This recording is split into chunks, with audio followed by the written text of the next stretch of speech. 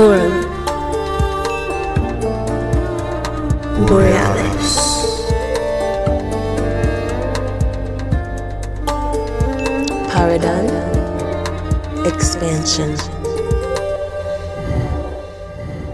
Greetings from the north, all citizens of the world, and welcome to a new episode of our Series 1, this time with the award-winning respected British journalist Lawrence de Mello.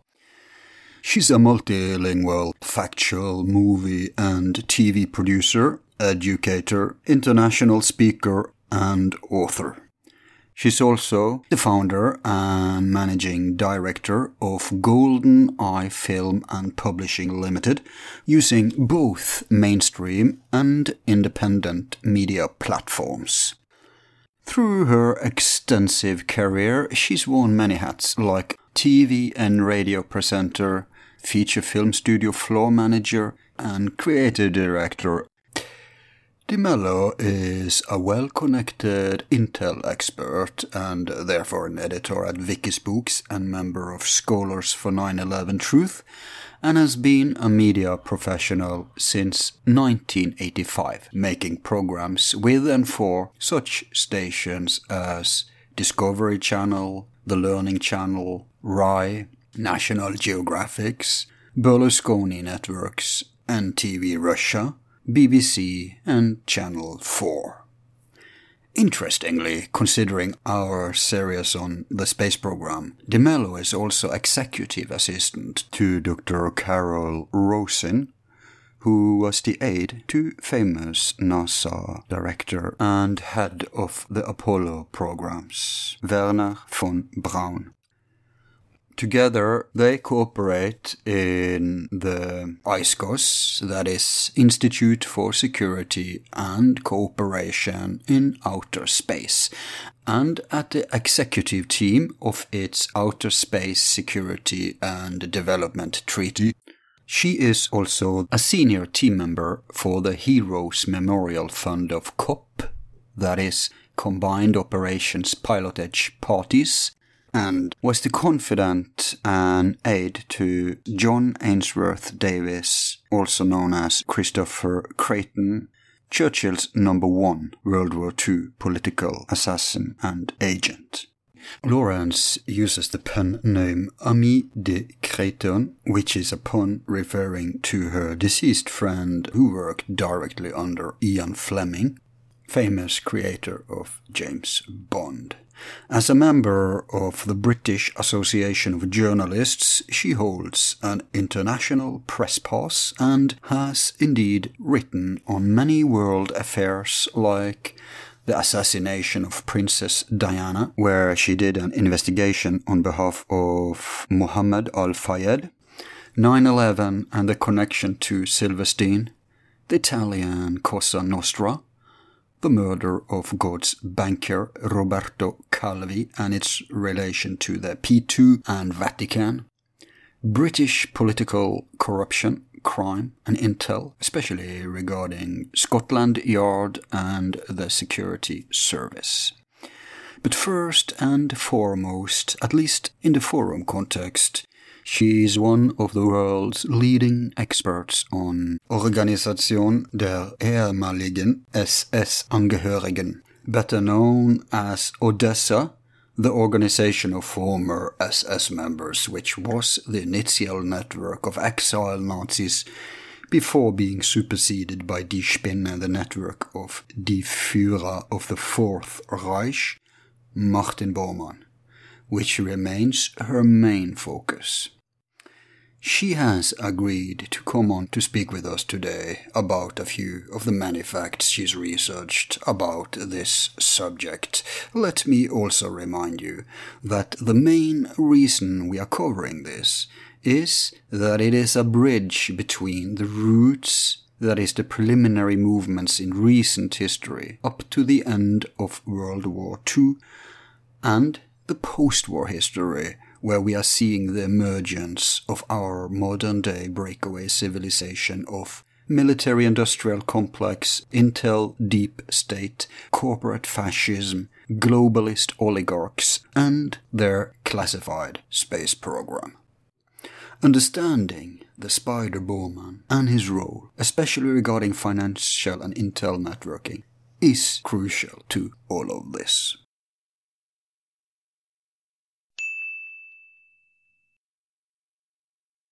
Today we have a doozy for you folks. Here at the forum, we are not just inviting dissident scholars, but we're also going to try to get on as many genuine investigative journalism, boots-on-the-ground researchers as possible. And one such that we finally managed to get hold of, and who has kindly agreed to come on, is a British reporter who's not just blessed with beauty and brains, but also courage, and possesses deep knowledge of a subject we've dug into for a while, namely the brown eminence himself, Martin Bormann. And our guest, therefore, is, of course, Lawrence de Mello. Welcome to the forum, Lawrence. I don't know how to say that. I think that was amazing. You should be working in film and television. My good. I hope I live up to that. We are, because one of our video makers turns this radio show, he turns it into a kind of documentary with illustrations, with movie clips, pictures. Yeah, and that gets the hits up, right? So it's eventually... Well, thank you very much for inviting me. Sure. I have so much respect for your work. But today it's all about the brown eminence. And it's so interesting, Lawrence, because you have a completely different take than most of the guests we've had on so far when it comes to the escape scenario itself. I would say extraction. Extraction, right. Rather than, escape, extraction, /extraction, yes. Yeah. Well, there are various theories, of course, but one has to look at where he ended up, and we know all about the bones in 1972. Right. There's a lot of ties going into, the British, your work with Davis, and your experience, but you know what, let's just do it chronologically. Okay, let's start with his escape, and let's move onwards down the timeline until his death, actually. Okay, brilliant. Let's do that. Yeah. Okay, so my investigation didn't start directly onto Martin Bormann, and it came about that I was already researching Odessa, and I'm very fortunate that I've actually, as you said, boots on the ground, actually had the luxury to be on the ground in South America for so long. Can I just ask you about that? Because if people don't know it, you actually live in Argentina. You live in the heart of the, I won't call it darkness, but this story. I do actually, yeah. I live in a Nazi exile. You do. You do live in the exile state. But in Britain today, there's, free speech is really, really in danger. They just outlawed whistleblowers. I just saw a tenured professor who was booted and lost his tenure because he was criticizing Zionism. And Ken Livingstone, the former major, was booted from Labour because he said a historic fact that the Nazis and the Zionists cooperated. So I'm just wondering, Lawrence, do you experience more free speech in Argentina these days than in United Kingdom? I don't think it's a question of free speech. It's a question about what they can do to you wherever you are. Right. And you have to look about David Irving. And of course, you're all familiar with David Irving, brilliant historian. And his views, whether he had views on the Holocaust or the numbers, I think it was something to do with the numbers. But the point is we have lost the capacity that we can debate and come to our own conclusions. And of course, and look what happened to Irving. Yeah. He did say some things that got him into trouble, which were not based on absolute evidence, but we're entitled to be able to give an opinion. And not everything that we say is based on absolute evidence. As you say, you have a conversation at home. And he actually, who was probably the premier historian, was that people are excommunicated from their institutions, they lose their funding, they're persona non grata, you lose your home, they cut you with your finances. I have experienced a bit of that, which initially I came from the United Kingdom and I came to Argentina in 2002. And I left behind an office at Pinewood Studios. So I had a sort of fixed base as a television producer and journalist. And of course, coming here, I became independent, and I did leave behind me a little bit of harassment, I should say, or heat under the collar due to the work that I had done on the Princess Diana assassination, and also the assassination of Dr. David Kelly, who was the weapons expert that was sent to Iraq, as you know, to see whether Saddam had. So, what do you think about Robin Cook? I've always thought there was something fishy there. Well, I haven't looked into it, but the people that I'm connected with, various people that I would say that are legitimate with their knowledge within the intelligence services, and I don't think I've come across one yet that says that he wasn't assassinated. Yeah. So, but I can't make a comment on that because, to be honest, I haven't looked at it. It would just be pure opinion. Yeah. And when it comes to Bormann, of course, a lot of things I feel in will be an opinion, but they are based on compelling evidence that's been accumulated over a period of now, what year are we now? 2017, a period of well over 15, 16 years. And still, it's such a hot topic. Most of the people listening to this, some of them will think this is entertainment. Some of them will think, it's speculation. Some of them will... But it will be like an unreal feeling, notwithstanding the long time span since the war, right? Yeah. But what you need to understand, people, is that this is real stuff. Digging into these things has consequences. We've alluded in earlier show to other researchers that's gotten kind of into trouble by trying to dig up this thing. And especially the money trail is a very risky thing because there's still people around today who, I'll call them his successors, the Bormann Reich, as we sometimes refer to it. You talk about the European Union and the members sitting in the House of the European That's Parliament. one of the manifestations, right? You should start there. I think you should start there, exactly. So. Well, I'm talking about the handlers behind the Union, behind Bilderberger, behind all these things. But never mind. Let's rewind to you. You were moving already back in 2002. You went to Argentina. Well, yeah. Well, I originally came in 2001, but I would say I actually started on the investigation. As I say, it wasn't directed just on Bormann. And what happened was out of Pinewood Studios, I found myself far away without having the same sort of organization that I had there. Mm-hmm. I was working, our company were preferred producers for Discovery Channel, National Geographic, Canal Plus. So we were high-end, what are called preferred producers. And that means that the big networks will come to you, or we could pitch something and they commission it. So right. I came from a background where I had a lot of connections, obviously, in the media, etc. And now I found myself pretty much sort of floating here in South America without an office, whatever. So I had already been investigating certain things, Colombian drug cartels. My very first investigation was many, many years ago, and it was on the Ambrosian Bank affair with Roberto Calvi, who was found the banker. Wow, the propaganda duo thing? Well, you've been into that too. Absolutely, it's all connected. Yeah, well, I lived for many years in Italy, you see, and I worked for... How is it that you're still alive? Maybe I've got some good friends. It's very possible. And remember, if you have lots of enemies, you also have people. Well, I'm a very, very small fish in a very big pond. But, I'm probably one of the little fish that eats away at something that is very controversial. Before you know it, you're at their Achilles heel, right? And who knows, but something just happened even today. Should we mention that? Well, there you go. There you go. A little bit of, yeah.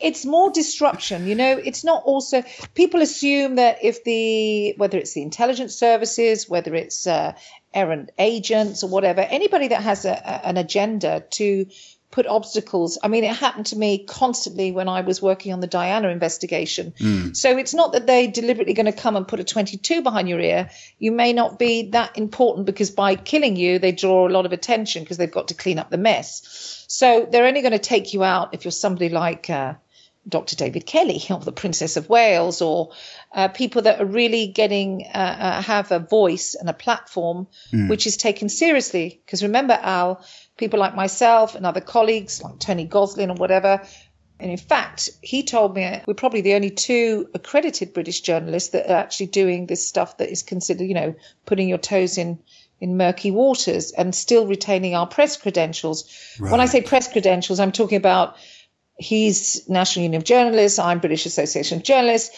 and most of our colleagues, and I hate to say this, guys, they're probably listening, you sold yourselves out. You prostituted yourself to a mainstream media that is totally controlled, and you took the buck, and I find that it disgusts me. My opinion is that the BBC went to hell under Tony Blair. I think they went to hell many, many years ago. Long before I remember that? when I first came back from Italy, and I was there for 15 years, I went to the UK and I contacted a friend.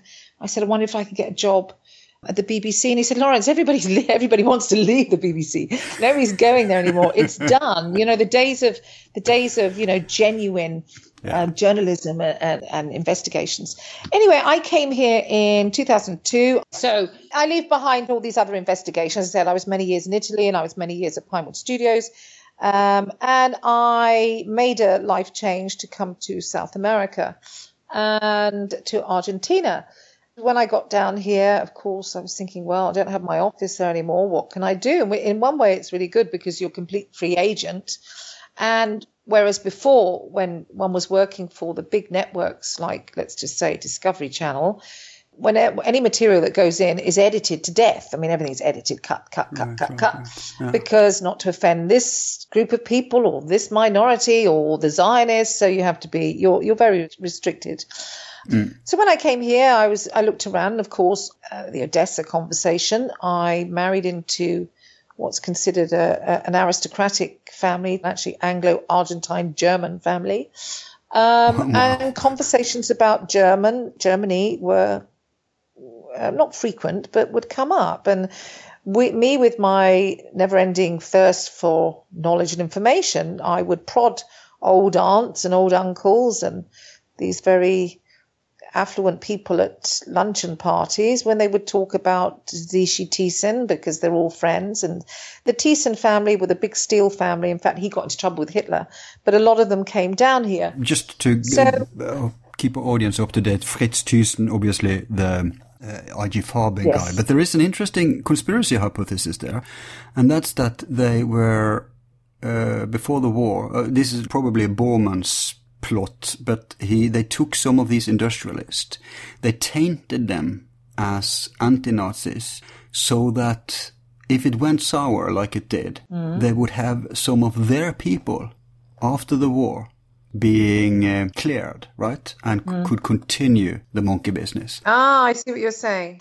Well, that's very, very possible. But anyway, I know that they came down here and they opened up big horse breeding centres here because I can't mention names, but somebody that I was related to by marriage was involved in Arab horses. And then I was introduced to these teeth centres. Of course, my head's going bing, bing, bing, because I was already looking at Odessa. I was like, oh, my God, you go to lunch with teeth centres. And this was very, very early on. And this much later, I heard commentary that actually some of the Bormann children still today visited some of the Thyssen homes here. You mean the children in Germany, the official children? They're actually not in Germany anymore. Well, maybe one or two are. But the official... Yeah, officially. Well, they're his legitimate children. Yes, some of the Sabah ones. His legitimate, I mean, yeah. I know that two of the daughters, I've been informed that two of the daughters used to come frequently to the Thyssen fort, if you want to call it that. Interesting. Very, very private family. And, of course, so I started to look at Odessa, and I originally was looking at doing a television series called Children of Odessa, where I had because remember, normally a film company, you've got like 6 weeks to do a recce. You would send, I'm on the other side of the world.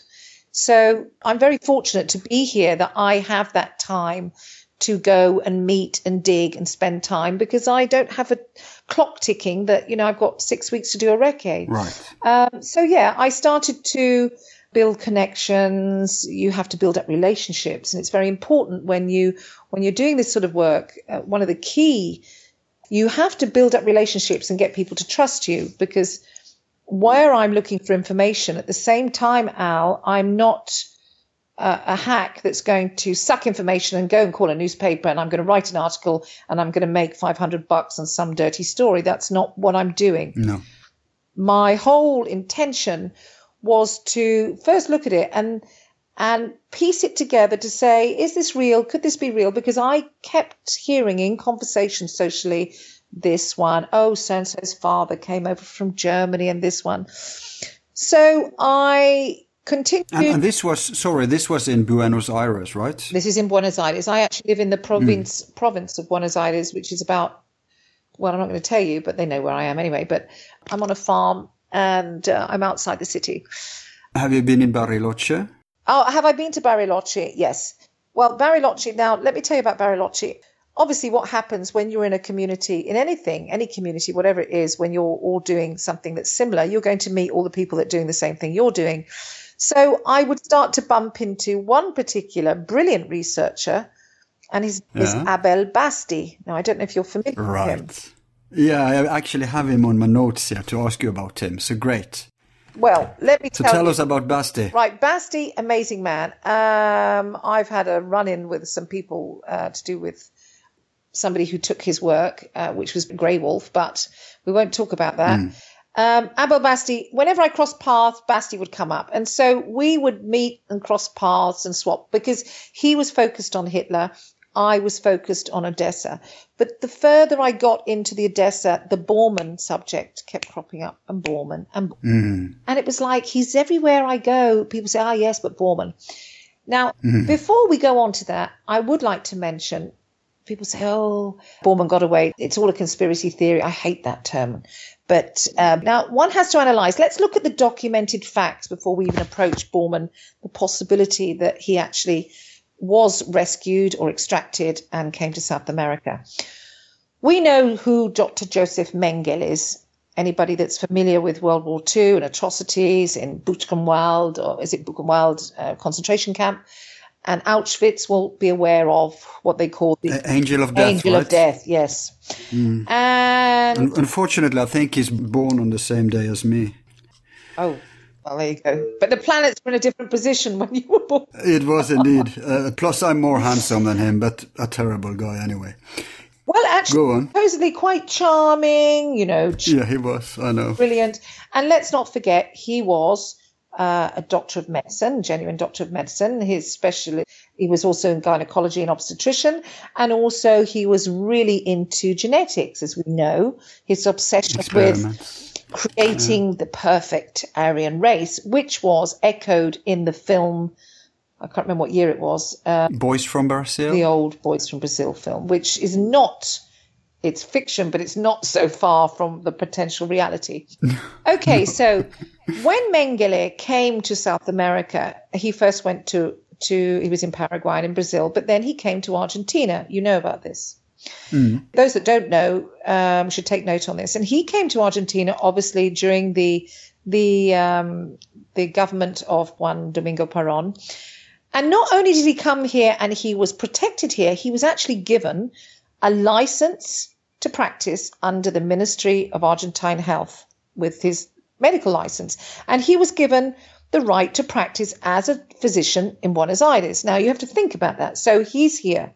He's practiced. Yeah, but obviously he had a cover name, didn't he? No, he used his name Mengele. Wow. They didn't even bother to try to hide him. But even more important than that, obviously, abortion, even today, is illegal here because they're a very Catholic country. But certainly in the 50s, the early 60s, abortion was something you wouldn't even discuss. Oh, okay. And Mengele had a clinic in Buenos Aires, and it's documented this, if you go through the court files at the time, that he was actually giving, obviously, illegal covert abortions to the girls of very wealthy families here.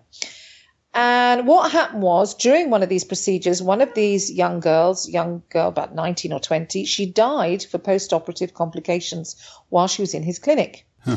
And there was a police report made and he was arrested.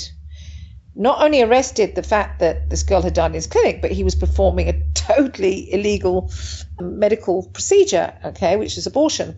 And within 6 or 7 hours, there was a phone call made by a judge that he had to be released. And he went back to his clinic. So he was protected from the top. Yeah, right. Well, we know that Adolf Eichmann was here because we know Mossad came to get him. Yeah. But according to another guy we had on, Harry Cooper, he thought that of all these guys, Eichmann wasn't actually that. He was frozen out of Odessa and Ishpina for some reason. Well, yeah. Most of them. I think the important one was Bormann. Absolutely. But he felt that Eichmann wasn't in the loop, unlike Barbie and these other guys. After it all fell apart, because Mengele was, obviously. Well, Mengele was. Now, I'll tell you, this is why I mentioned him. So just to make an example, when people say, oh, why would there be a way? And I'm trying to justify now how the British intelligence services knew about the whereabouts of these men. So we have Dr. Joseph Mengele.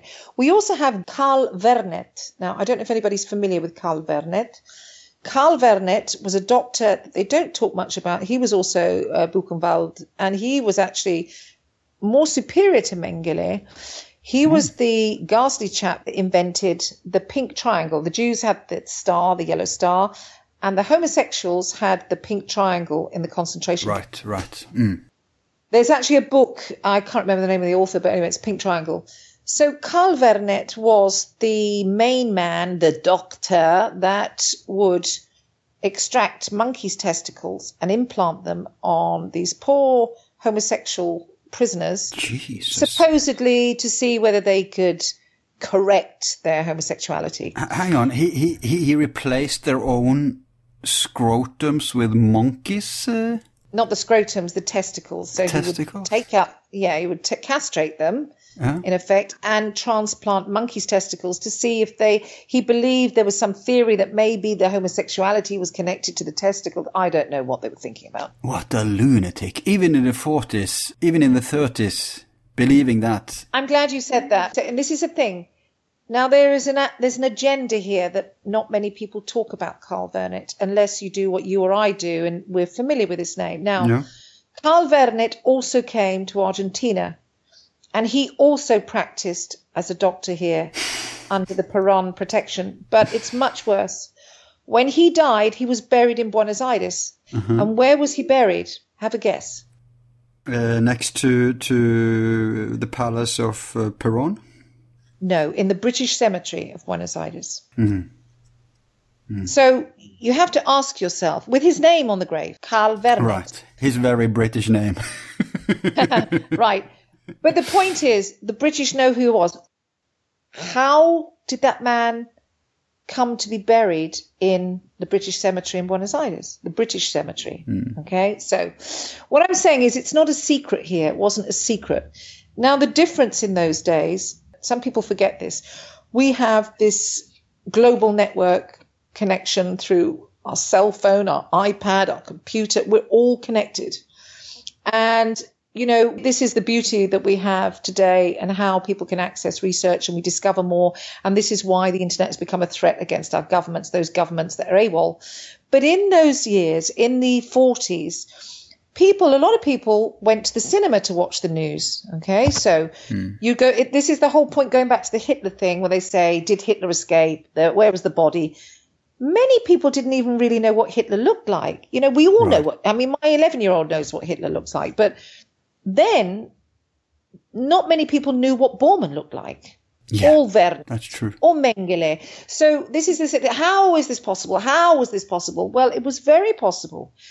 Because also at the time, somebody like Bormann would probably be somebody like, I don't know, I'm not going to say a name of any politician, but it was just another enemy politician. So many of them wouldn't even need a facelift. They wouldn't need surgery, plastic surgery. Well, I'm not even, no, that's another point. But also it was present time. These monsters as well take on a whole big persona. But at the time, they could move around. Yeah. In a way, they were average Joes, basically.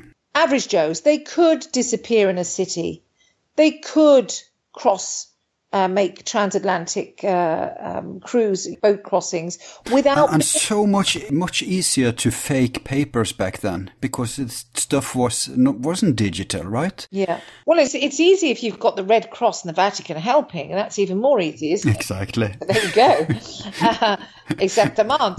And little paper stamps. Yeah. Exactly. So no access to digital databases. So yeah, but we'll be getting ahead of ourselves, Lawrence. Let's rewind to... Let's rewind to the extraction. Now, what I believe has happened. So there were deals done, as we know, at the end of the war.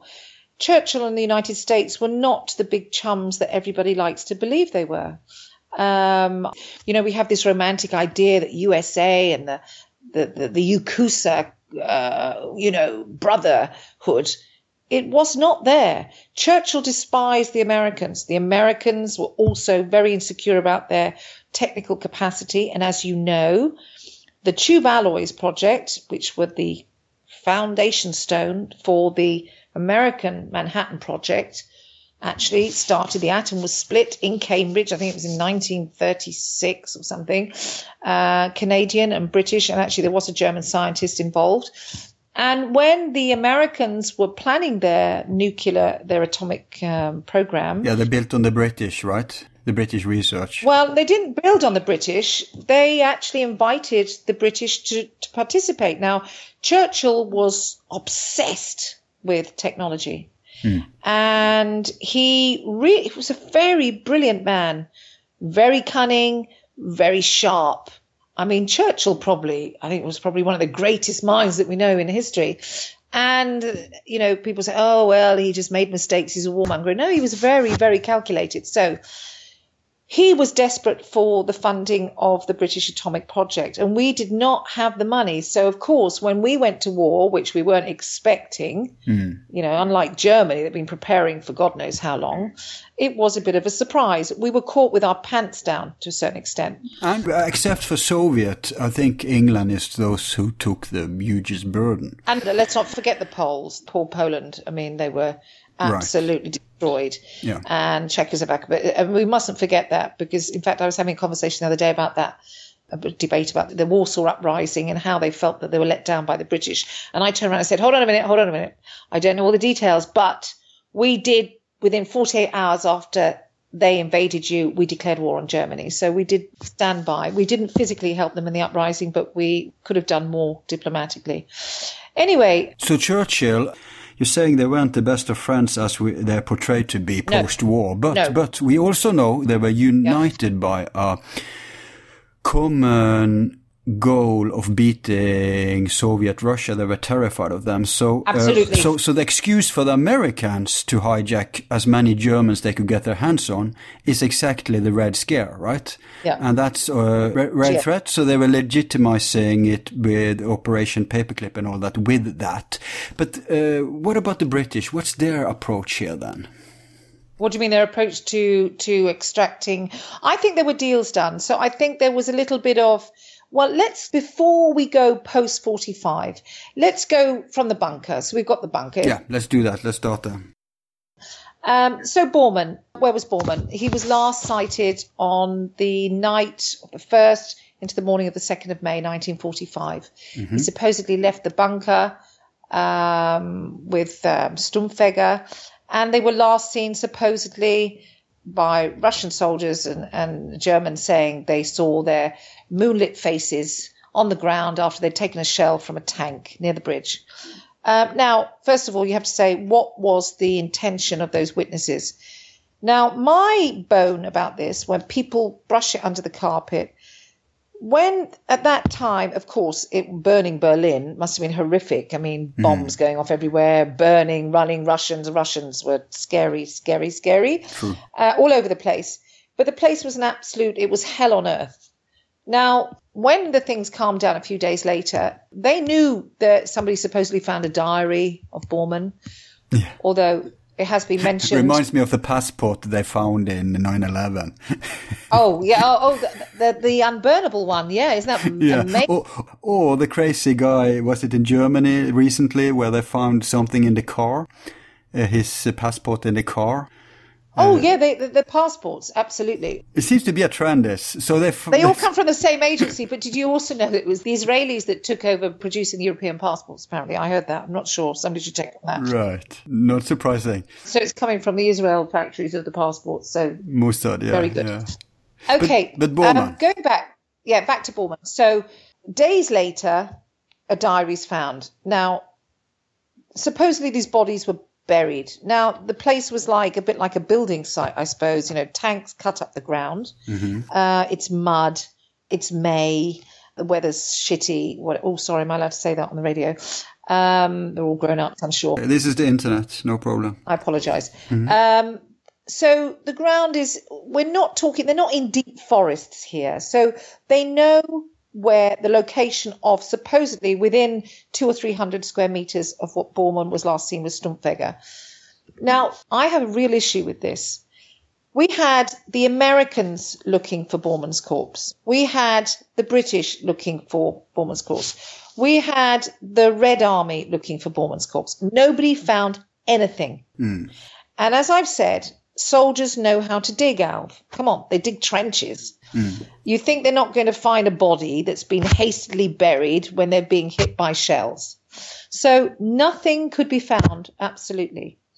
Not only that, but there was conflicting witness reports, as with many of these guys, of course, where they were contradicting each other.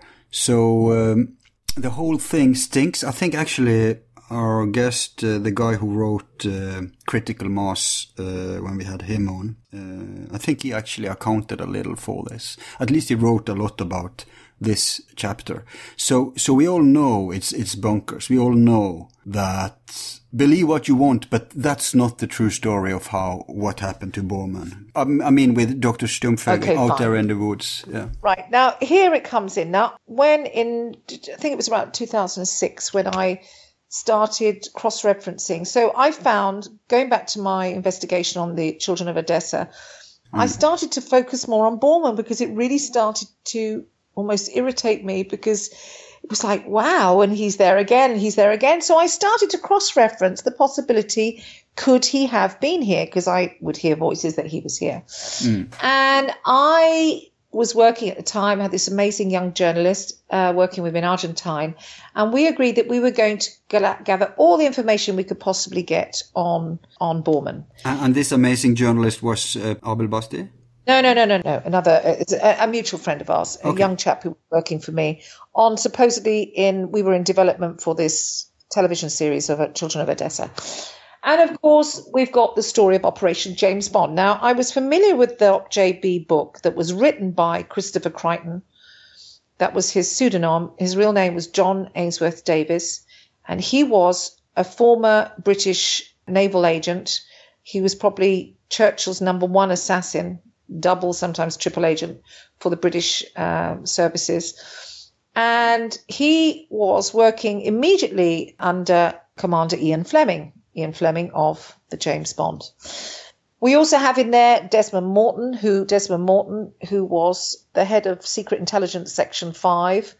Actually, there's a very good book written by Jill Bennett on Desmond Morton. Is that like CIA of Britain? Yes, he was. Well, actually, it was a section that was so secret that even the other sections didn't know about it. The section. You may laugh, but you'll be amazed how the deep state, how you have these covert agents. But it's so childish. They're like big boys, they're so childish. Well, you say that, but you remember the thing is everything's compartmentalized, and this is why we have the problem that we have today, Al. Yeah, I because agree. We can't access. Yes. So nice that they had a paper trail in the old days. Yeah. Today you don't get that. There you go. So there is no straight paper trail. And this is when people say, oh, this is another conspiracy theory. No, you have to realize they have a reason. When you have agents like that, agencies that are covert in a covert agency, they're there for a reason. And the reason is to hide information, change information, and cover the tracks up. Yeah. Clean up. And hide responsibility, of course. Of course, absolutely. And when it's compartmentalized, it's like when people talk about 9/11. They say, well, how could it be possible you would need 3,000 people to all be participant in this conspiracy? Yeah, but it's a bit like when you're building a weapon. You have workers in one thing and they build this little square piece of steel. It's got 3 holes in it. They don't know. Yeah, but the go-to example is the Manhattan Project. It was top secret, thousands of people. It worked. Well, there you go. They don't know what it's for. They don't know what it's for. Yep. Yeah. So well, of course. So my point is, you throw me on the Manhattan. Now I want to talk about the Tube Allies, but I won't do that because the Tube Allies is a really juicy one. We'll have to save that for another day. Mm-hmm. So they never found the body. We have, I think what happened was there was this very uncomfortable competition between the USA. Churchill was fuming with the Americans, what they did to us. They screwed us over big time. And when we they invited the Tube Allies project to merge with the Manhattan Project, Churchill jumped at it because we couldn't afford to do it. And what did the Americans do?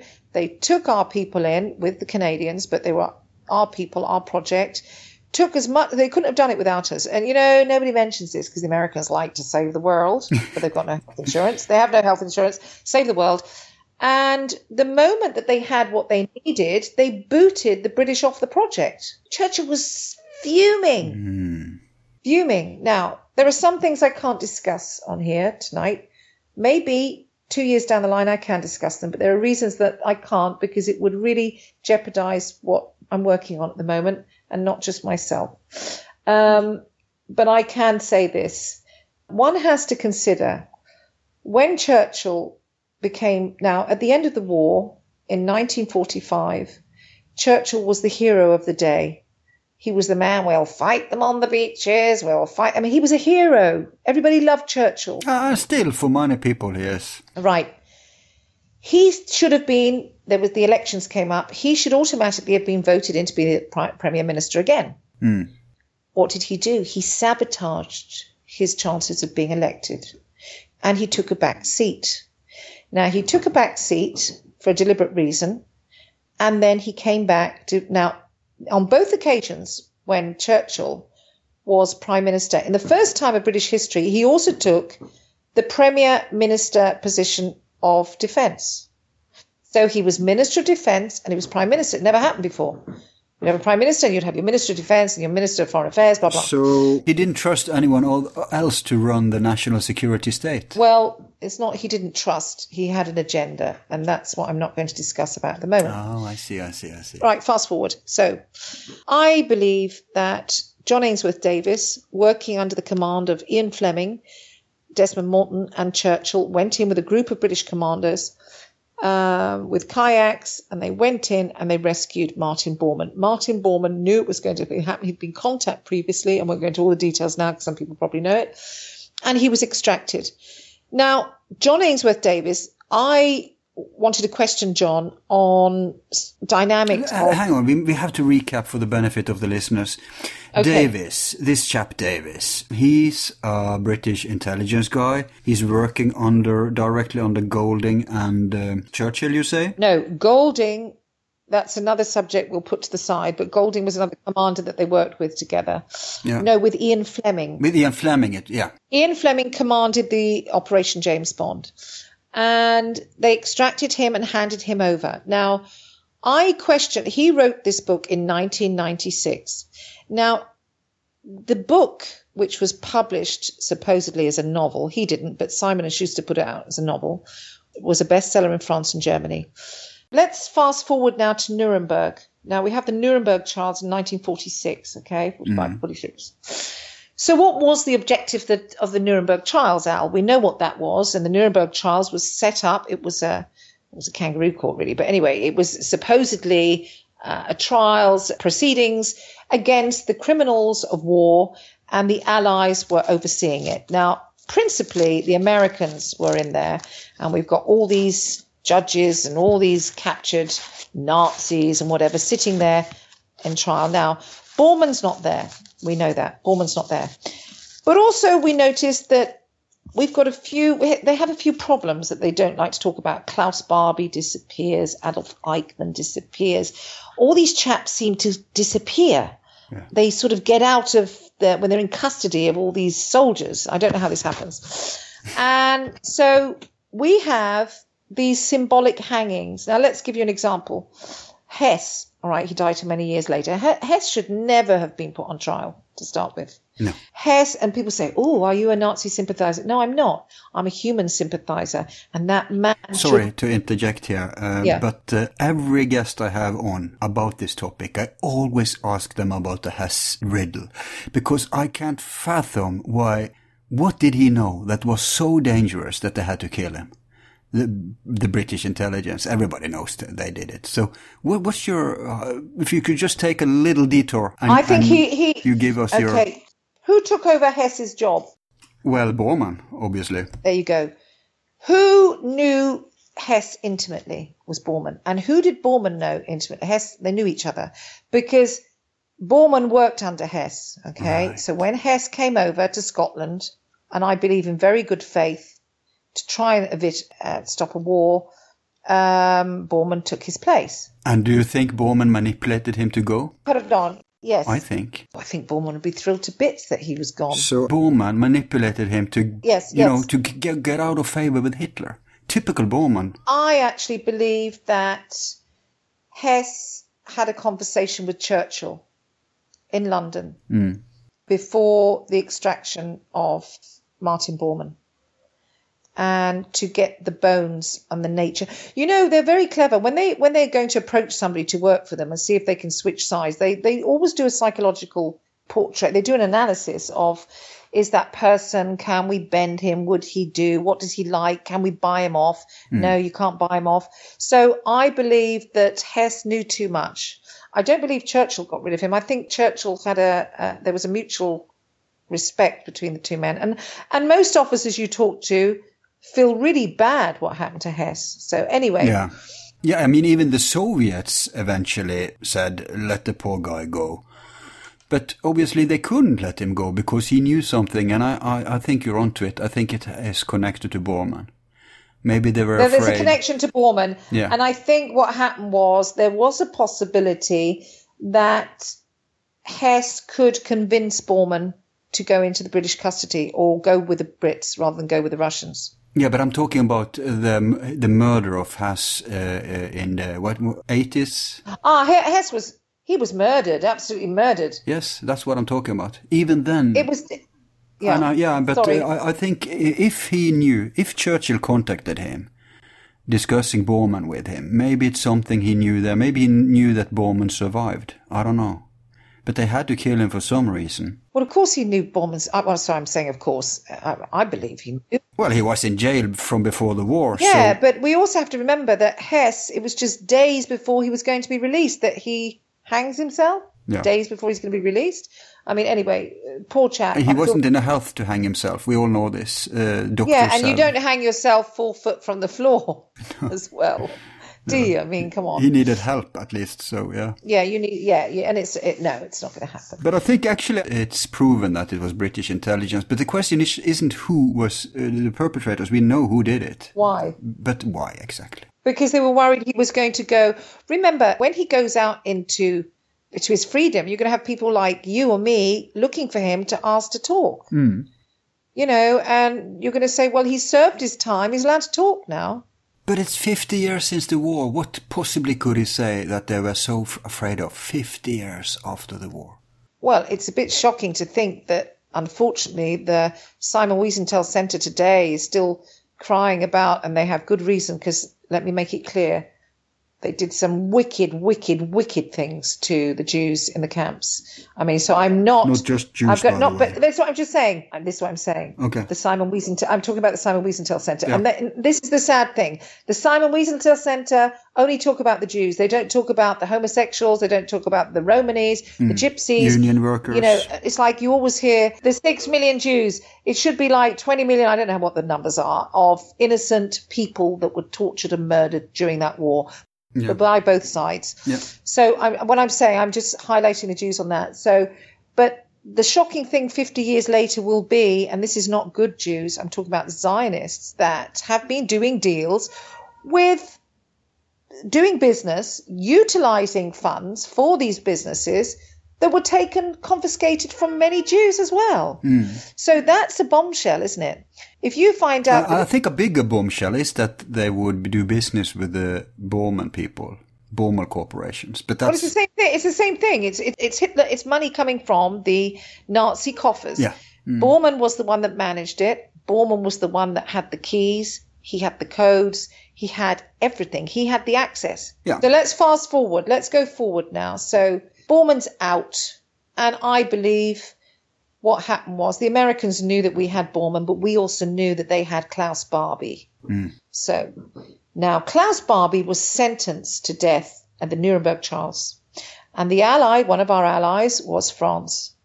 And France were the ones that really were put at the hands of Klaus Barbie and the torture of the French resistance and French civilians. I mean, the most appalling... Yeah, they wanted to sacrifice him. They wanted him to pay, right? Damn right. But he should have paid because he was a total psychopath. So what happens? The Americans took Barbie and they put him into their own intelligence services. He was recruited by the CIA and he was sent to Central America and South America to look for Il Che because they were so paranoid about communism.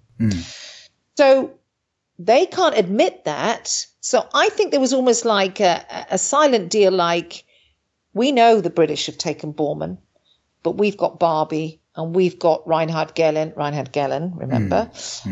So we're not going to, okay, we all shut up. And we've also got the Operation Paperclips. We've got all the brain power. We've got Werner von Braun, who my close friend and colleague worked with, Dr. Carol Rosin, who worked closely with Werner von Braun. And of course, Werner von Braun as well was a scientist. They're scientists. They're not shooting people in the camps. They're not stripping young girls and setting dogs on them. But some of the scientists they took were actually also war criminals. Not all of them. Of course they were. But not all of them. And people believed in the beginning it was like hundreds. No, they got thousands. Yeah. Just in Operation Paperclip. Of course it notwithstanding Operation Gladio. Yes, Gladio. The stay behind in NATO. That's right. And like you say, the entire European CIA was run. Of course it was. It was the Nazi spies. They just got a new badge. But the thing is, the Americans did a brain drain. Now, I have mentioned about this on air, but it's worth it for those that don't know. Yeah. When the French discovered that Klaus Barbie, war criminal, butcher of Lyon, absolute bastard, killer, psychopath, was actually in the employ. You know, he wasn't like a captive. He was given a rank and he was given money and he was given freedom to go off and look for Che Guevara and all the other communists that they were so terrified of. When the French discovered this, they couldn't believe it because this was a betrayal to the Nuremberg trial. What was the Nuremberg trial for? And the Nuremberg trial was about justice, but it wasn't justice. It was all a fake. It was a whitewash. And people like Hess and the people you saw up there, half of them were murdered in there. The hanging, you see them, they say, oh, he committed suicide. They killed them all. They shut them up because obviously men, when they've got the life flashing before your eyes, you're going to talk. So some of them, they didn't want to talk. Oh, well, the Americans have got him and the British have got him. And they cut Hess off before he could complete his rant. Yeah, absolutely. But I think they need that. This is the whole point. Hess was needed for other things. So that's also why, he kept, but anyway, he shouldn't have been there. But I was going to recap stuff here because Operation James Bond actually was the name they gave the extraction of Bormann, the British intelligence from Germany to Britain. Now, and John Davis was one of these guys who did this. He was the one who published it afterwards. Well, he didn't. He published it, and in fact, the note on the back cover says, Op JB is the astonishing account of how Bormann was smuggled out of Berlin by a hand-picked commando team, ordered by Major Desmond Morton, Naval Intelligence Chief, approved by Churchill and Roosevelt. It was a mission so dangerous and so sensitive that its secrets can only be revealed now. But Roosevelt was dead at that point. Well, the thing was, they planned the extraction of Bormann. So he was taken out in 1945. So yeah, but I wouldn't be surprised if it was Dulles who did it on behalf of Roosevelt and Roosevelt didn't even know. I wouldn't be surprised if that was the case. Well, we don't. You see, this is the thing. We don't really. How can we tell? We can. And the thing is, Roosevelt died only a couple of weeks after the extraction. When did he die? What's the date? He died a few days before they entered the bunker. Yes, before. Yes, he died just before. So that's interesting, isn't it? Maybe they got rid of him because he knew. I've launched that as a conspiracy hypothesis, actually. I've said that because Roosevelt was one of those guys who wanted the Nuremberg. Roosevelt was much more left-leaning than the others. In fact, they were afraid that he was going to cooperate with the Soviets. He was too friendly to the Soviets, and he had real leftists on board. So my conspiracy hypothesis is that the Solomon and Cromwell faction, the crypto-fascists, the Wall Street gang, they got panicked. They took out Roosevelt very quietly in a soft coup. They put in the guy Truman, the very guy who founded NSA and CIA, right? Yeah, and then Dulles, who knew Bormann from before, Dulles knew. I mean, we know that they laundered money through Dulles. So Dulles knew the value of Bormann. He probably recognized himself in Bormann. So Dulles would have no problem signing off on. In fact, Dulles did sign off on Operation Paperclip and all that. Yes. So that's my conspiracy hypothesis that, yeah, they had to go through with Nuremberg because that was already set up by Roosevelt. But they turned it into a charade, of course, because at this point they didn't care about the Nazis. They cared about the Soviets, and they wanted as many Nazis that they could grab. What I didn't know until I spoke with you is that the same thinking was going on in Britain.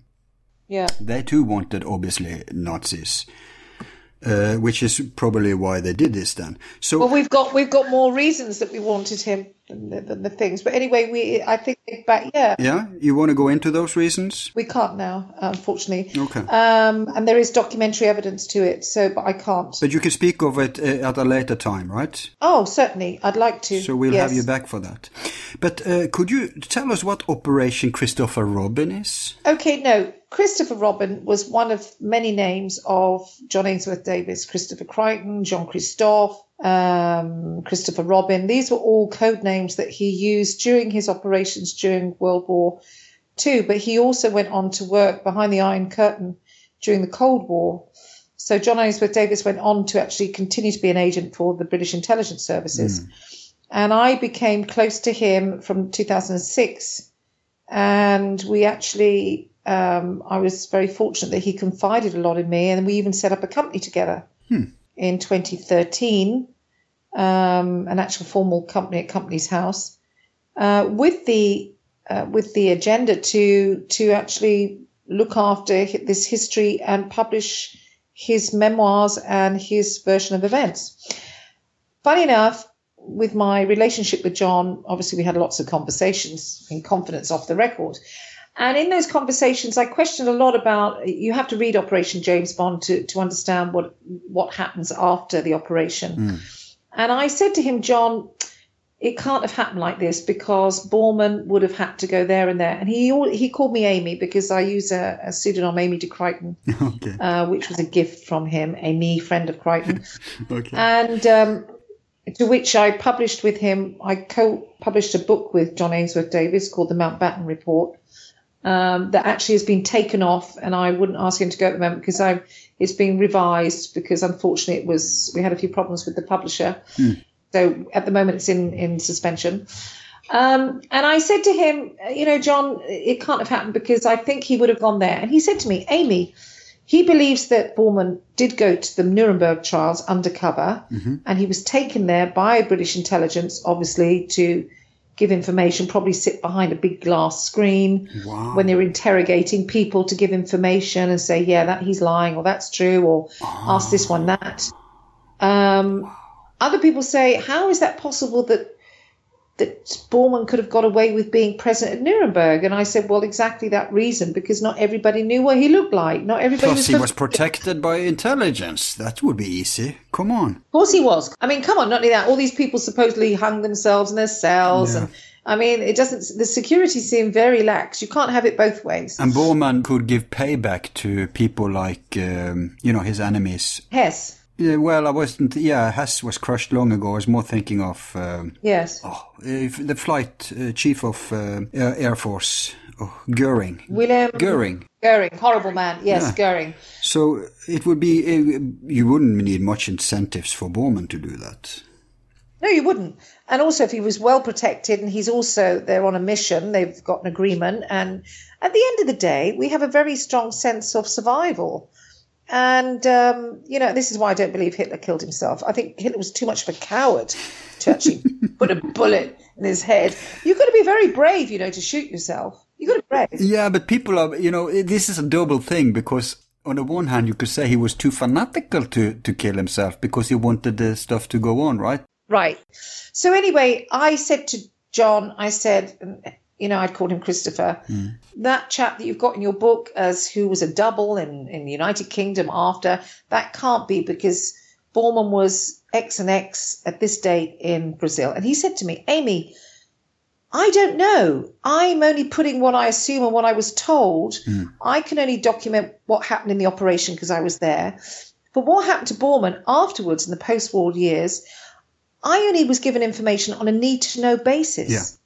So I don't know. And he actually agreed. He said, Lawrence, your theory about that works out, but you found more information. So he wasn't saying that he was absolutely sure. All he can say was the Operation James Bond did take place.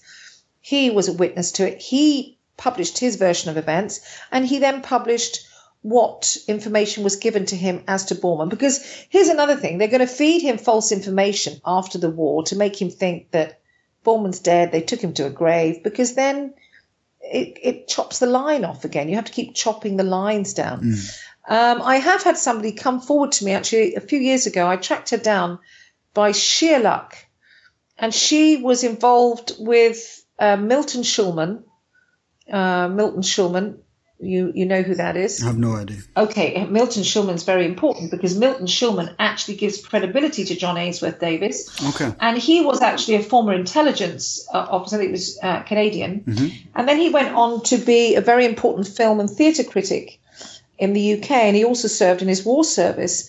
And he was approached about John Ainsworth Davis's accounts, and he thoroughly researched him and found him to be legitimate. And he actually writes the fact that John Ainsworth Davis was legitimate. In fact, the plot gets thicker. We're going off on lots of tangents, so I hope the audience forgive me, because this is a conversation. We're all sitting here having a conversation. And as long as it's interesting stuff, by all means. Well, I hope it is. It is. Okay. So the point is that Milton Schulman knew. There's a writer called Nigel West. Are you familiar with Nigel West? I'm afraid not. Right, well, anybody who reads my books, okay, well, he's an international public author. Okay. And Nigel West, his real name is Rupert Allison. Nigel West is one of the premier spy writers. Now, Nigel West has written so many books on the intelligence services. Do you mean fiction or document? No, he's a military historian and journalist. He's also a conservative former a politician. He was a former British politician. Tories, I assume. Conservative. Mm-hmm. Yeah. So you can't just dish the Tories. They're not all that bad. They're in power. It's not as clean cut as that. It's not as clean cut as that. Mm-hmm. You always got the goodies and the baddies in all parties. So his specialisation is actually espionage. Now, he's written many, many books. It's interesting because I was told that Rupert Allison had written that John Ainsworth Davis was a charlatan, okay? And he discredited, and even in a book, he wrote some book about discrediting spies or people that were pretending to be spies.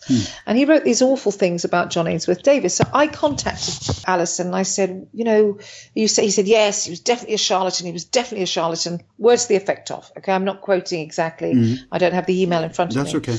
And then he goes on to say that, no, because I was paid, basically, by Milton Schulman to investigate John Ainsworth Davis, and we came to the conclusion he was a charlatan. Now, that was a blatant lie, because I came across documents written by Milton Schulman that he was the one with John Ainsworth Davis that offered Nigel West £1,000, it was a lot of money then in the 90s, to prove that John was fraud, and they couldn't do it. Wow. So then you have to look at who is Nigel West, who is Rupert Allen. Very nice chap. Sounds like a spook. But I have to be honest. Yeah. More than a spook. How many authors in the world get to lecture about spying at Langley? How many authors in the world get invited to lecture about spying to the former KGB? And that's what you've got to ask. So I've come to the conclusion that the books that Nigel writes are written by various people, and he's actually working for probably the big company. And he's on an agenda, because to blatantly lie like that. Yeah. But didn't you find a lot of documents in an attic? Okay, now, the documents in the attic, this is really a program on itself.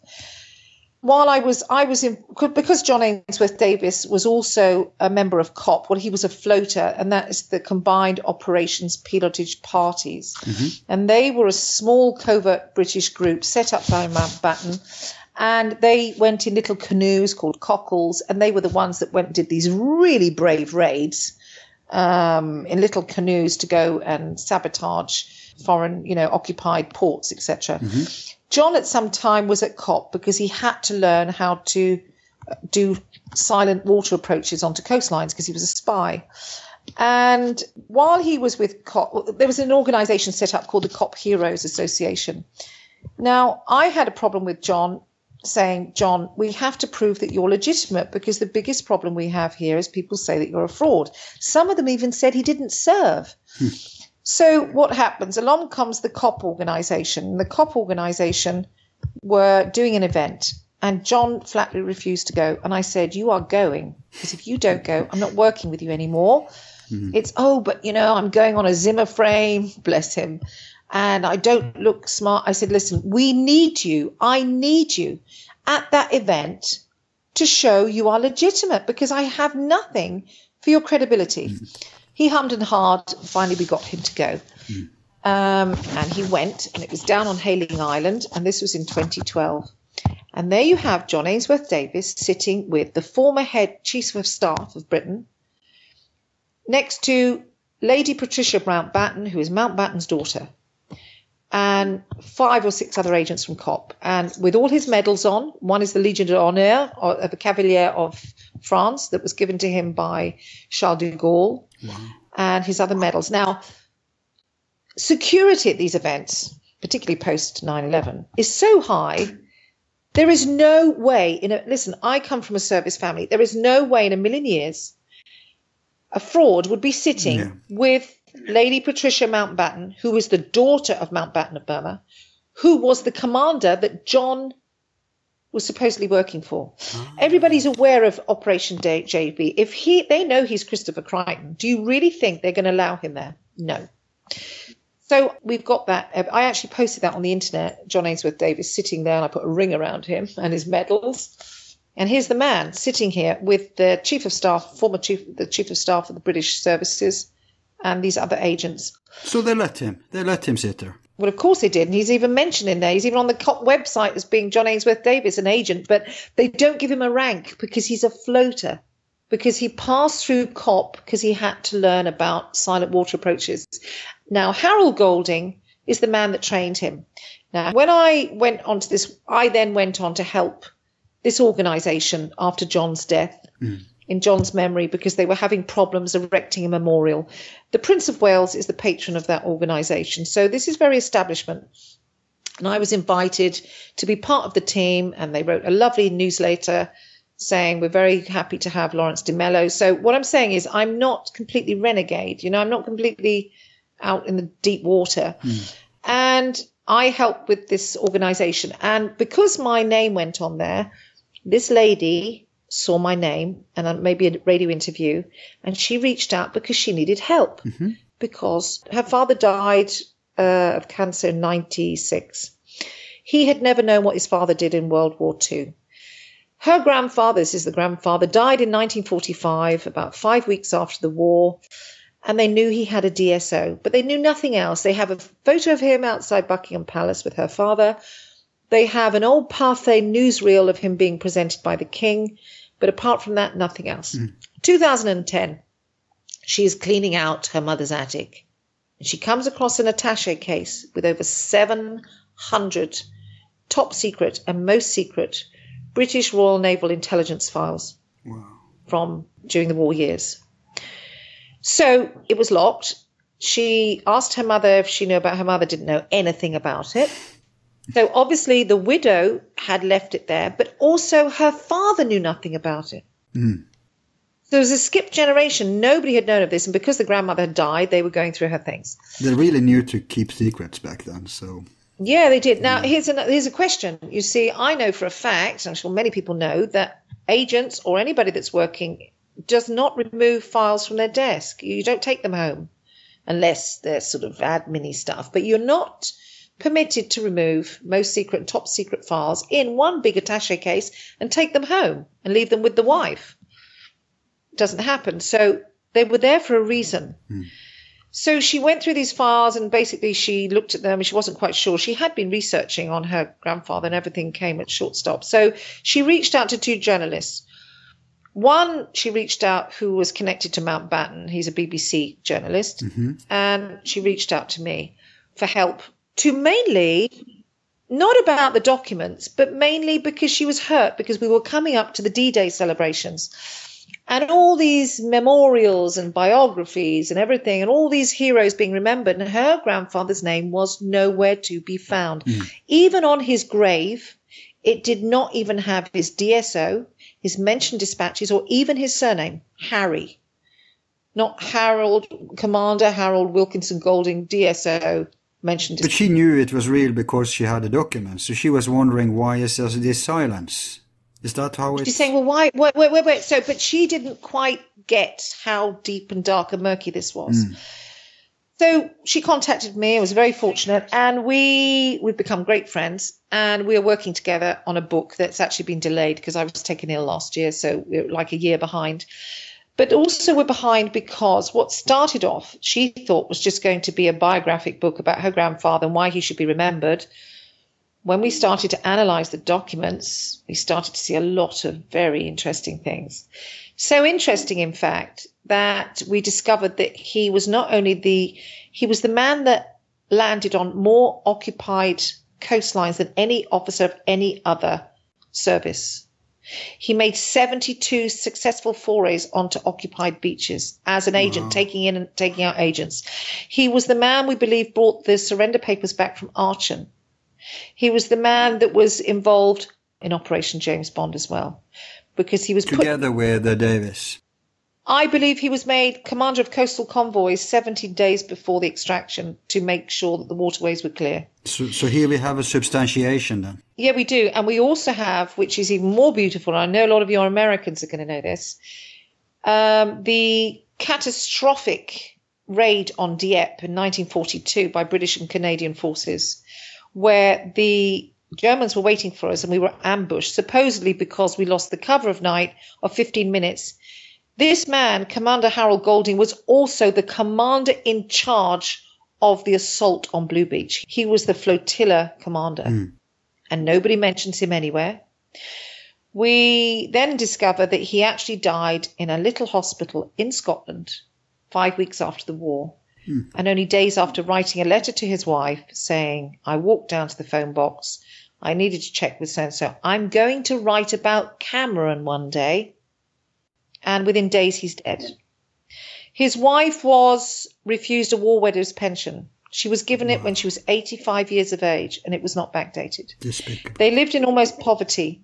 He was buried with no rank or name on his grave, and he was wiped basically from history. And there's a very good reason. And he was the head of the SBU. So then you start to say, why was this man removed? What did he know and when did he know it? That's the question.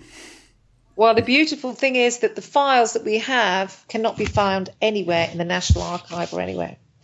And we were actually, it was quite funny because I got Jill to do a couple of radio things just to talk about, because sometimes you have to reveal stuff just to protect. We had 2 raids, laptops stolen, whatever. And I said, Jill, the documents have to be put somewhere safe. Yes, I said, Jill, they have to go. And we actually had to hide them.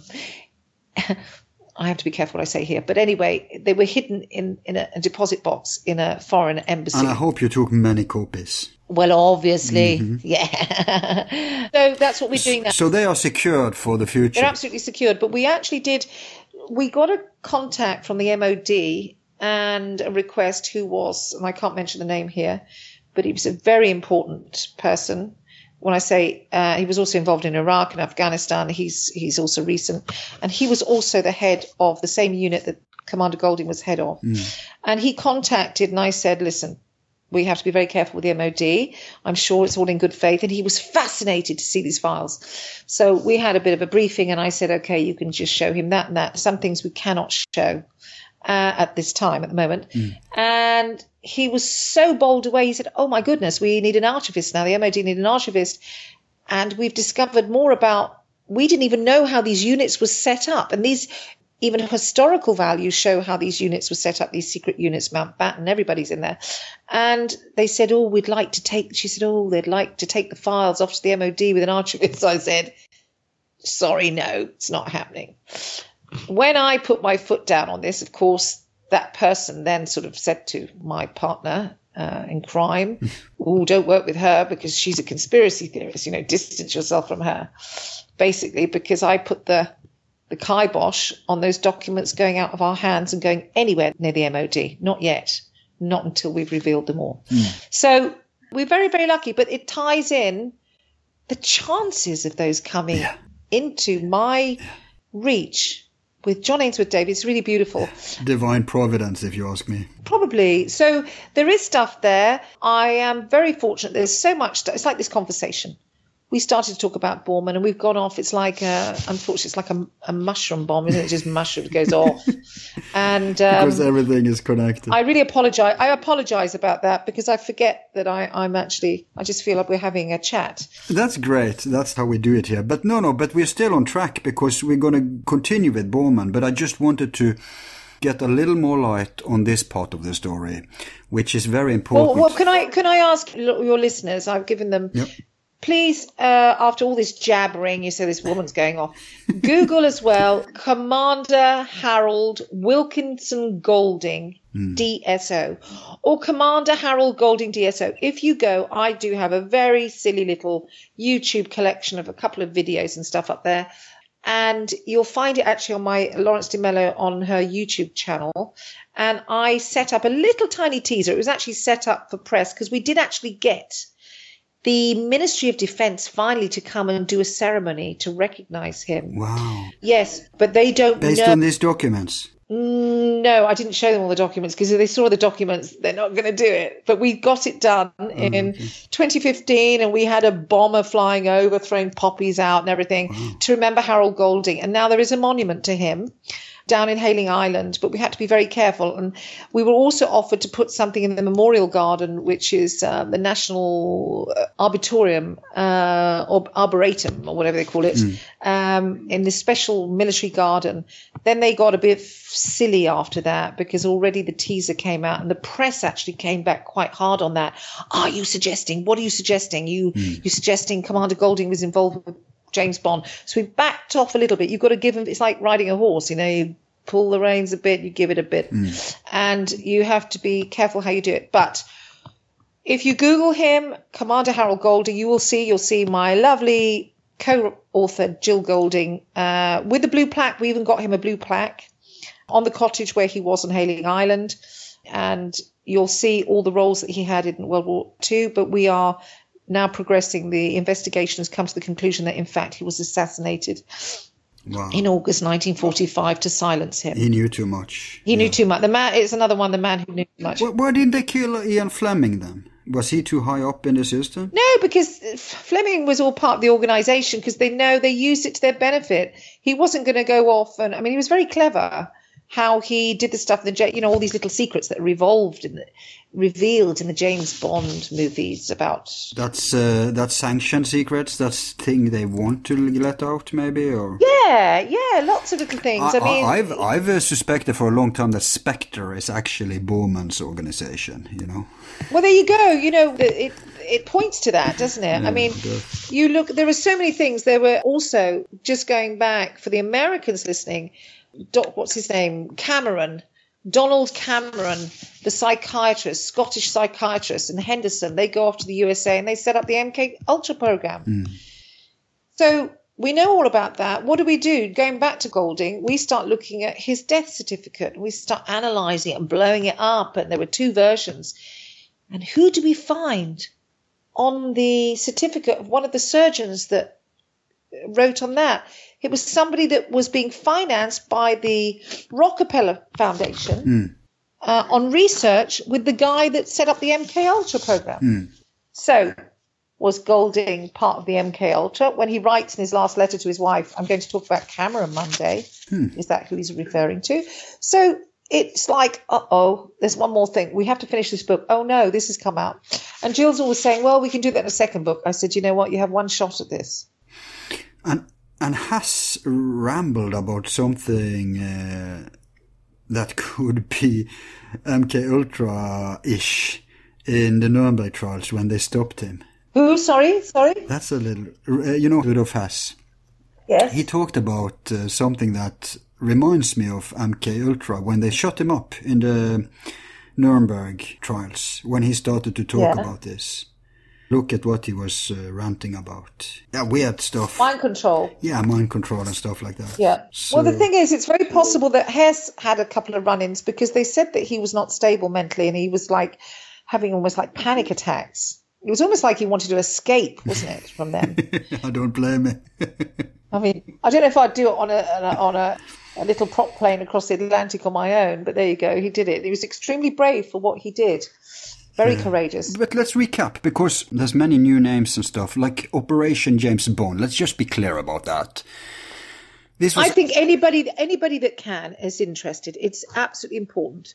You must go and get this book, Operation James Bond. It actually says on the cover, it says, "The last great secret of the Second World War. Fact or fiction, decide for yourself." And this was published by your friend John Davis under a pseudonym. He wrote it, and it was published by Simon & Schuster in 1996, and it was a bestseller in France and Germany, and it was never published in the USA. Or England, right? We did have some copies there, but this is also what's so amazing. That was such an amazing story, whether it be true or not true. Let's just pretend we don't know either way. Why would such a wonderful story not be republished? Because it was buried. And this was the book that actually opened the investigation into the DNA forensics research that was conducted in 97, 98 by the West German prosecutor. Okay, because when the prosecutor heard the evidence, they had to reopen the case, right? Yeah, maybe. But when you say new evidence, normally evidence is presented in a court of law when you're opening a case. Somebody comes forward and said, I have evidence that man murdered somebody. But a book out there that some are saying is just a novel, why would you? There's something very deep there, isn't there? Yeah, but you know, this is a hot potato. Look at what, you can tell us, what happened to Manning when he published his book? Well, hang on, let's just recap. First, Farago comes out with his book Aftermath. Yeah. And what happens is that he gets everyone against him, and he's made a fool of, and he's crushed. And his friend, which was, for those who don't know it, Manning, he was a very very respected journalist. So he got angry and he published his book to support Farago, called Martin Bormann, Nazi in Exile. That's right. Now, what happened to Manning? Well, we know that his agent was renegade. Paul Manning's agent was very brave. And within 2 weeks, they threatened him not to publish. The agent was attacked in an anonymous attack. His legs were broken. Jeez. His legs were broken, like basically, because they warned him and he published it. Because I don't think he even realised the significance of this. This is the publisher. And then, of course, there was the never resolved attack and murder of Paul Manning's son, which is very, very sad. And that was in a short time span after, right? Yes. And Manning after that, well, come on, if they touch your children, and this is what they do, they play with things. If they can't get you physically, they're going to sort of do things to you that basically put you in a corner. This is what happened to David Irving. I was supposed to meet David I think it was he stood me up over a course of 2 years in London because he was terrified. And we'd had lots of conversations here, but he was concerned that maybe I was working for Mossad. You can't trust anyone. No, you can't, because he remarried, had a young family, and two places that we organised to meet, and he stood me up twice. And once I was really rather annoyed because it was freezing bloody cold. It was outside of Richmond Station. And I'd flown over from Argentina. And I was like, come on, But how's he to know who I am? How's he to know if I'm genuinely who I say I am? Without introductions and stuff, yeah. Yeah, and no, but even so, you get paranoid. This man had been 3 years in jail, had his house taken off him. Yeah. He'd cut off all resources, excommunicated from his institutions. And just so people know, this is the man who debunked the Hitler diaries. So this is a serious historian. Brilliant. Probably one of our most brilliant historians contemporary. In fact, I think I suspect he's got Asperger's or something, because Asperger's, they are very truthful. They don't like lying, and they're very correct and very, stuff is in the details. So they don't get the social pressure, so a typical Asperger would say, no, it's not 6 million, it's not 3 billion, it's this, it's that. They will go into the details like that, meticulously, right? And then just... Well, do you know what's really sad about this? This was a leading historian, brilliant writer, well respected. And when that happened, you Google him now, and you know what comes up? Comes up on Irving or something. Holocaust denier, I guess. Crypto-Nazi, something like that. Right. First line. David John Caldwell Irving is an English Holocaust denier. Yeah, Holocaust denier. I mean, apart from the fact, how did we get to a place? Listen, I'm not denying what went on in the camp. So I want to make this very clear, because, you get comeback for this. But the point is this: if he even believes that, who is anybody to shut that man down because he believes that? That's his opinion. Yeah, as long apart from the fact he didn't. Yeah. As long as it's his opinion based upon research, not just like, one thing is opinions based on ideology. Let's say I say all women should be killed. That's just an ideology thing. That's an opinion thing, right? But if you research something... Well, there's a difference there, because that can be seen as inciting violence. There's a difference there. So if he comes up, and I think he queried the numbers or something, I don't know. I don't even remember what the actual details are. Yeah, I think he proved that the numbers have grown artificially. Well, I do believe that, because they've been using the 6 million figure since 1914 or something. Who was that who put this? If you Google on YouTube something about the 6 million Jews, and you can see it's been used repeatedly in newspaper articles. One chap puts them all in a timeline starting from 19... But I don't get why this is even important. We know people were suffering in the camps. Isn't that enough? Exactly. No, it's not enough, because you have to shut the whole thing down, because they have kidnapped the Jewish cause. These are not Jews that are doing this. These are not real, good, honest Jews. This is Zionists. Israel. This is Zionism. And a lot of these are really hard-nosed Christians. They're not even Jews that are doing this. I know. Like George Galloway often says. He says, most of the Zionists aren't even Jewish. Yeah. And most of the Jews aren't Zionists. But people don't get that. I mean, isn't it funny? I just give you a little example. I put something on a website on Facebook. It was a page, an expat page on where I live, and I was asking information about something. It was a legal question. And this chap answered me, and he was really, really sweet. And he said, hi, I'm here in Buenos Aires. It was about getting connections for legal stuff. And within 5 minutes, he goes and he says, I'm sending you, all this warmth and whatever, and we must connect. We'll meet for a coffee. So he adds me, and then I accept. Within 10 minutes, he pings me back and he said, I'm removing you because you're anti-Semitic. I said, excuse me? I've just seen your page, you're anti-Semitic. Now, what it was, I was thinking, what did he find on my page? First of all, I have Jewish blood. Okay. And I said to him, you're up the wrong street because, you're wrong. And I analysed what it was he saw. And it was a picture. It was all to do when we were doing the Syria, because to be quite honest, I do think that's a false flag. I know those children were killed in Syria. We have to be very, very careful. I think Trump has been... Everybody knows it's a false flag. Come on. Everybody knows. Oh, really? This. Okay. Achilles heel. He's going to respond. And they've all wanted that. That's what they want. They've wanted before. That's what they wanted to do, was going to Syria. Everybody who criticizes Trump is cheerleading him now. Yeah, exactly. So the thing is, he must have seen, I had put some sort of post that was sent to me of some chap in the street saying basically, my tax is paying for killing children in Gaza, bombing this, doing that. And I was thinking, what is in there? Because he saw that obviously I included something which mentions about the murder in Gaza. Where's the anti-Semitism? Yeah, but idiots like this guy, they don't realize that Palestinians are Semites too. So how can you be anti-Semitic if you're... Of course, they're all Arabs. Of course they are. And this is the whole point. So what I'm trying to say to you is there's a very big danger. We've got to find a way to crack this. It's even the conspiracy theorist thing. Oh, you're a conspiracy theorist. I mean, it's like when they were using the term everybody says weapons of mass destruction. 15 years ago, people didn't even know what a weapon of mass destruction was. And they all jump on the bandwagon and they repeat. It's like papagallo fashion. How do you say? Parrot fashion. People repeat and it works because it's brainwashing. Yeah, but Lawrence, there's a big difference today. Big difference. Because back then, the difference is the internet, okay? Yeah. And now people know in 2013 there was gas that was blamed on Assad, and then it turned out, oops, it was Daesh. And then you had the weapons of mass destruction. You have so many lies and conspiracy theories that are launched, like Afghanistan was involved in 9/11. No, we all know that it wasn't. So for every time they do this, less and less people are believing it. And today, right now, while we're talking about this, even mainstream people actually watch mainstream news. Sorry, that's my security guard.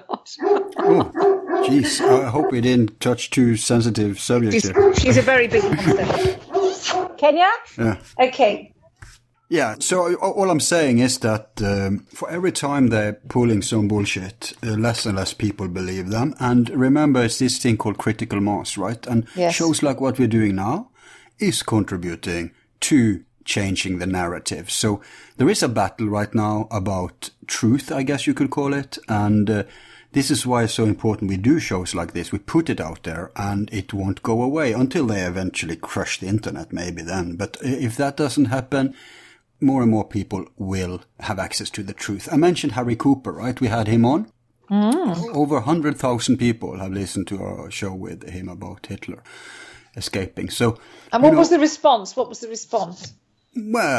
it's a few. I thought it would be much more controversial. I thought it would be many trolls and all that stuff. But most people are. Let me go in and see actually. The ratio of sympathy, likes versus dislikes is 120,000 people so far in a year, right? And 354 likes and 54 dislikes. Okay. So that means that 6 times more people, 7 times more people are going along with it, even though it's a huge paradigm shift. So okay, good. Yeah. So to recap here, the book named Operation James Bond. This was before Ian Fleming wrote anything about James Bond. Well, of course. Well, Operation James Bond was an operation, the operation to take Martin Bormann out of Berlin. Yeah. The operation was in 1945, and Ian Fleming started writing his books in the 60s, I think it was. When was the first? 60s. So he took the name from there then? Yes. All right. Because they had to fictionalize it, right? They say he took it from a bird, an author, the title of James Bond came from this chap who was an author, wrote about birds and when he was living on his island, but that was all play. I mean, Ian Fleming was a master spy. Well, he was a spy handler. So the books used the name from there, and still they call it Operation James Bond? Well, the book is not actually... The book, Operation James Bond, is by John Ainsworth Davis, and he's telling the story. And in fact, John Ainsworth Davis is Christopher Crichton, who wrote the book Operation James Bond. Yeah. And it was because of that book. Now, during my research, I contacted the laboratory at the University of München, where they did the forensics on the Bormann remains in 1998. They did the forensics. And actually... Is that there's so many Bormann skulls. You're talking about the one with the red clay from Paraguay, right? Yes, the skull with the red clay. Okay. Now, this is what happened. When Bormann came out, he was then protected for a certain amount of years, and deals were done, and then he was released to South America. Now, John Ainsworth Davis, who wrote the book on James Bond, he thought he was in England, and there, I believe he was initially taken to Scotland. He was kept within British control. And then in 1951, he was released and he went straight to Brazil to meet up with Mengele, who was there at the time, in a little place actually on the border called Candida Godoy. Hang on, so you believe that they kept Bormann for almost 10 years in Britain, actually? Well, no, almost 6 years. I'd say about 5.5 years. 6 years, from 45 to 51. Up to, no. Oh, sorry, yes, 6 years, yes. 10 years, yes, up until 1951. Okay. It's 6 years, it's 6 years. So, yes, I do believe that, because that's something I can't discuss at the moment until I'm sure, if I can ever be sure. Mm-hmm. So he left them. Now, when he was released because you do deals, and not only do they say, well, why didn't they kill him? No, because then he served as being a white rabbit. So he goes off and they keep a tab on him. Plus he had leverage. I mean, he was the one guy with the money. He was the man. Now, the one you need to talk to, there's a brilliant, actually, he won't talk anymore because he got threatened. Can you display his name? Yes, I can, because he still writes for The Telegraph and The Guardian. He's a very brilliant Argentine journalist, but actually works in the States. His name is Uki Goni. I don't think he will talk. I think he is shut down on this subject because he's been really uncomfortable with it. There you go. Still a hot topic, so... Well, he worked on his research. I don't go on the finances because I leave that to the other boys. That my focus is in proving, hopefully, that he did get out. And he did some very thorough research, because I obviously still had to look at some of the financials to see if it justified him being here or not. And he did some very, very intensive research and accessed lots and lots of documentation on the finances and the companies that were involved post-World War II with this speeder and with the Bormann, it was the Bormann network, basically. And he came up with a lot of very good information on where the money went, which companies there, which 750 organizations and companies and banks and whatever they were. So when Bormann, I believe, first went to Brazil. Now, I believe that because the timing was right with what my research was gathered with what I was working on in regards to Churchill and his relationship with Bormann. So he came here. And there are rumors that Bormann was actually also in Brazil. Now, you don't believe everything, but you have to put a law of averages, and you put everything on the table, don't you? Say, this one saw him there, this one saw him there. And you have to put together the compelling evidence of what's true and what's not true. There's a lot of stuff that's not true. Of course not. You hear all sorts of things. He came over in a submarine. He came over in an aeroplane. Why would he come on a submarine? Yeah, but I can tell you that the reason they are speculating the submarine is because... they're not going with he was allowed. If he was escaping despite the Allies, right? Yeah. Then at least he could have gotten out with the sub, because the sub had uranium, and this fantastic, brilliant doctor who was the head of the Nazi research for atomic weapons. And we know this went to the American, and we know this was some kind of deal because the British protected it and let it go. And the research shows that it did have some passengers. Maybe it was Mueller, maybe it was Kammler, could even be Hitler. Some people think that. Yeah, I don't know. Okay. There will be some, but it's a bit like the royal family. You never put the monarch and the heir to the throne on the same flight. It doesn't work like that. You're not going to put all your eggs in one basket. Right. It's very possible. Yeah. So you may totally be right. I mean, Bormann could have been extracted, like you say. This isn't the main argument. It's just a detail, right? No, it's just a detail. The point is, a lot of us, this is the thing, there are many of us researching. And the thing is, we will have things, because we can't know everything, because they've done a very good job of burying things, but there are things that are standing there. So I was talking about somebody I'm working with the other day, and I said, the thing is, he said, what do you think happened between there and there? And I said, I really don't know, and I'm not going to invent it. So what we don't know, we have to say, I don't know what happened in between that 6 months. but what do we think could have happened? Let's look around there. So this is the thing. We have to admit that there's no way we can know everything. The thing we can know is what didn't happen. And everybody agrees about that. Exactly. Yeah. And that's what you talk about with the Hitler thing, because there is much more compelling evidence that Hitler escaped rather than he died. You only have to look at the photographs that's supposedly what the corpse was. And then they tell us the corpse, they were all burned and all charred. It's all rubbish by the Germans. Anyway, so Hitler, Bormann comes down there. He stops in Godoy. Now, I have... do you want to go on to, do we need to cover the forensics on Bormann, the finding of Bormann? Not in detail, because we have had people debunking that. Okay, all right then. So, and you have so much info that I think we should prioritize. Well, there's something important that I would like to raise on here, and I just want to throw this out amongst you. One thing we do need to look, let's forget the red clay, let's forget the post-1945 dentistry, let's forget the aging of the bones, which was older than a 45-year-old man. Let's just look at the fact. Now, when I contacted the laboratory that actually did the 1997-98 forensics investigation on the remains of Bormann, okay, they actually put in the report. Now, when I approached them, I'm not going to say I'm investigating this. I approached it very casually, like, did you do this? And could you give me some information to access the file? Blah, blah, blah. And I actually spoke to Dr. Katja Anschlinger, who was one of the doctors who performed the forensic, the DNA. And I communicated her on the phone and in email. Cool. And so she initially, I don't speak German. So she speaks beautiful English and we communicated, but she didn't quite know what I was going after. Right. So I said, I'd like some information about that, blah, blah, blah, and about the DNA and whatever.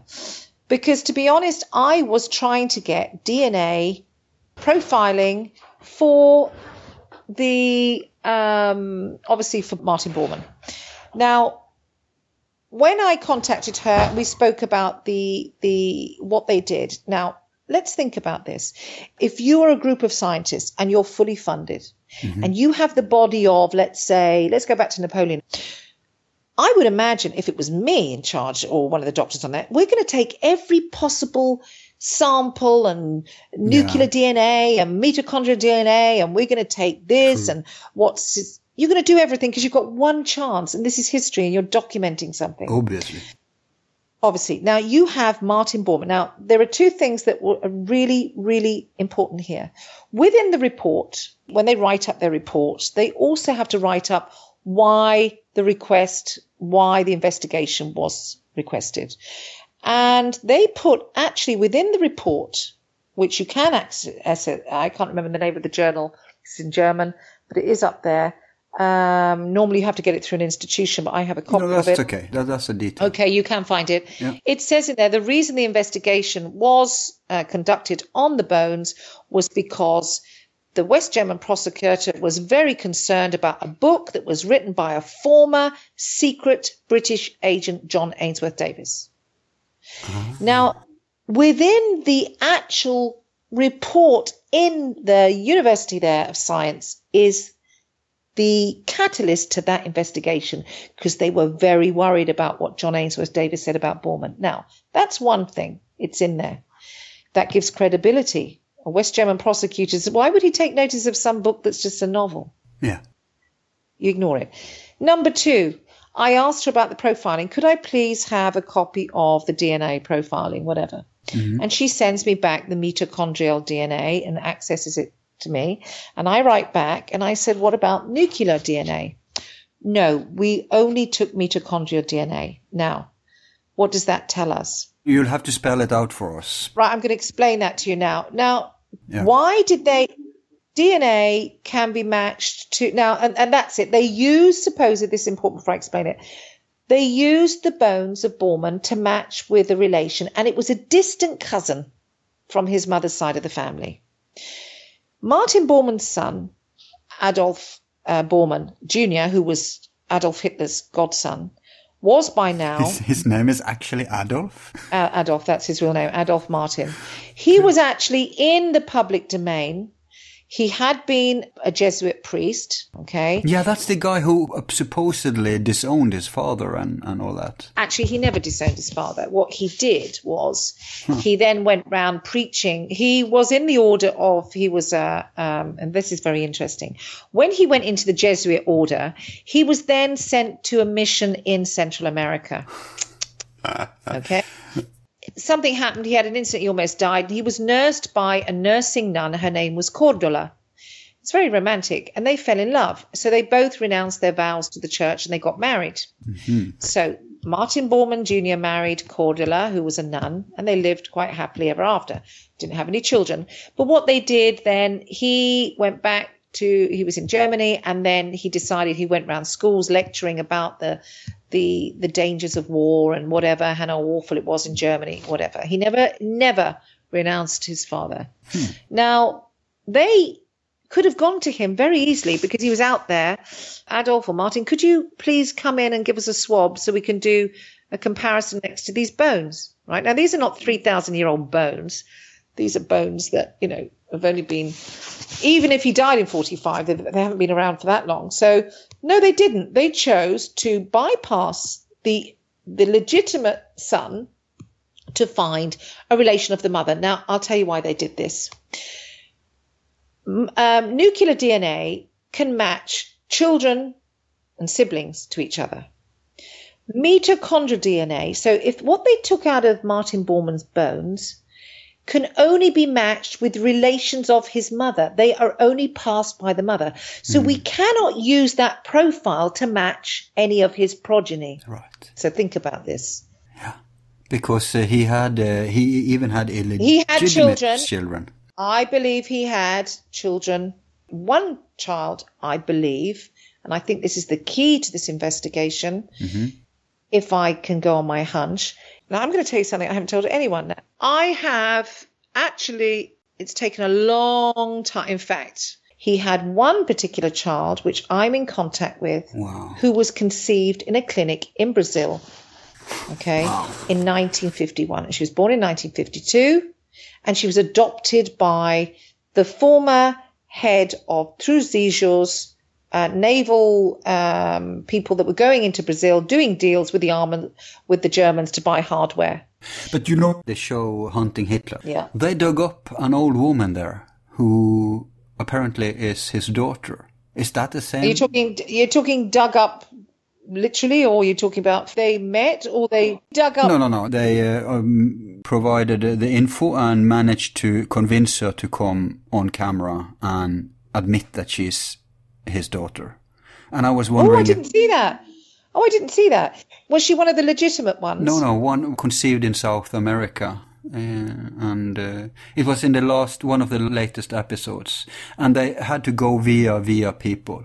So I was wondering if this is the same. How did they justify her conception? What did she have as background? I don't recall. I think she actually lived with him a few years, if I'm not mistaken. And then he left her when she was very, very young. I may be mistaken. You should go back and look at that episode. I can't actually get it. I can't get it because I live in South America and it's full of crooks here. So. Oh, no. Everything is free on the web. I'll send you a link, okay? Where you can see everything. Okay, see if you can send me a link. I can't find it because it says not permitted in your region. Yeah, that's if you go by the official stuff, right? But everything is... I always go through the official venues, no time. But this time we can make an exception, I think. And and it's interesting. So, yeah. I was one of my interviews was actually put on Hunting Hitler. I haven't seen it. Me neither. But when I interviewed I believe it's second season, number 5, not quite sure. But I'm interviewing the former chief of the federal police here who actually... met Martin Bormann in Buenos Aires. Yeah, we'll get to that. I have that in my notes. Okay, so here we go. So let's get back to this. So when I found out that they had bypassed the son to get, and I asked her, who is the relation? Of course, nobody would tell you. So what does this do?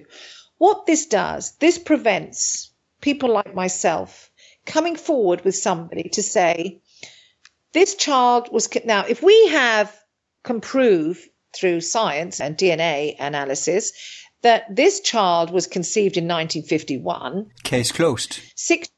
is dead. Hello. Exactly. I can then retire and pass it over to my colleagues and say, right, now you look at what you're doing with which companies of the money. Because they always ask me about the money. And I said, I can't be distracted looking at the money. I want to find the evidence. Actually, the smoking gun. This would be the smoking gun. I have unless Mengele got some DNA from Bormann and created her in a lab. This is a smoking gun. But then he'd still need something. He'd need some cells or something, wouldn't he? He'd need some. True. So there you go. Yeah. And here's another point we need to make. I'm talking for myself. I'm not on a witch hunt. I'm not a Nazi hunter. Right. I'm not. I'm a history hunter. Yeah. And I am looking for information. So where I've been revealed, for example, this lady in the United States, who I have a great hunch, because her lawyers went to the Simon Wiesenthal Center in 1984 because she had a very bad feeling. Her adopted father revealed stuff to her, and she felt sick about it. She wasn't proud about it. She thought, oh, my God, what if I'm Hitler's child? And he said, you are one of the daughters of one of the three greatest men of Germany. And she assumed Hitler. She didn't even know who Bormann was. It was only when she got hold of me and I started to look at the locations and the things, it starts to sort of, like the dot to dot, you see little lines coming out. And I said, oh, my goodness. Well, listen, let's check this out. We don't know, but let's check. And she said, who is he? And I said, well, this is who it is. Because do you know, you'll be surprised, Al, how many people are not familiar. Yeah, maybe your listeners are, but you know how many people don't know who Martin Bormann is? And even fewer back then, because he was in the shadows. He was the spider in the shadows. He wasn't like Hitler and Hess, who was very prone to attention. Yeah. But what happened when you went to the Simon Wiesenthal Center? So when I went there, it took me a while, first of all, because I made a very big error. We all make errors, but that was a major mistake I made. I was lax. Assuming they were sincere and interested in truth? I let my guard down and I didn't do my research on who I was dealing with at the Simon Wiesenthal Center. Now, I have an enormous respect for Simon Wiesenthal, the man that founded the organization. And I think he did it in very good faith. He was genuinely hunting down monsters like Mengele, etc., and he wanted them brought to justice. And I think that was honorable. I think it was great. So I think the center started off as a legitimate organization to help victims and to now. So they have a brief. They're supposedly Nazi hunters, and they're still looking for. Now, a lot of money is raised by the Simon Wiesenthal Center. And we know we're now, how many years post 1945, most of the guys have gone. The majority have gone. They're gone because they're not going to be 120, 110 years old. The bureaucrats have taken over, basically. Younger generations, They have. So I tried to contact, I kept sending, and I used this is where your press credentials are important because then you can put on blah, blah, blah.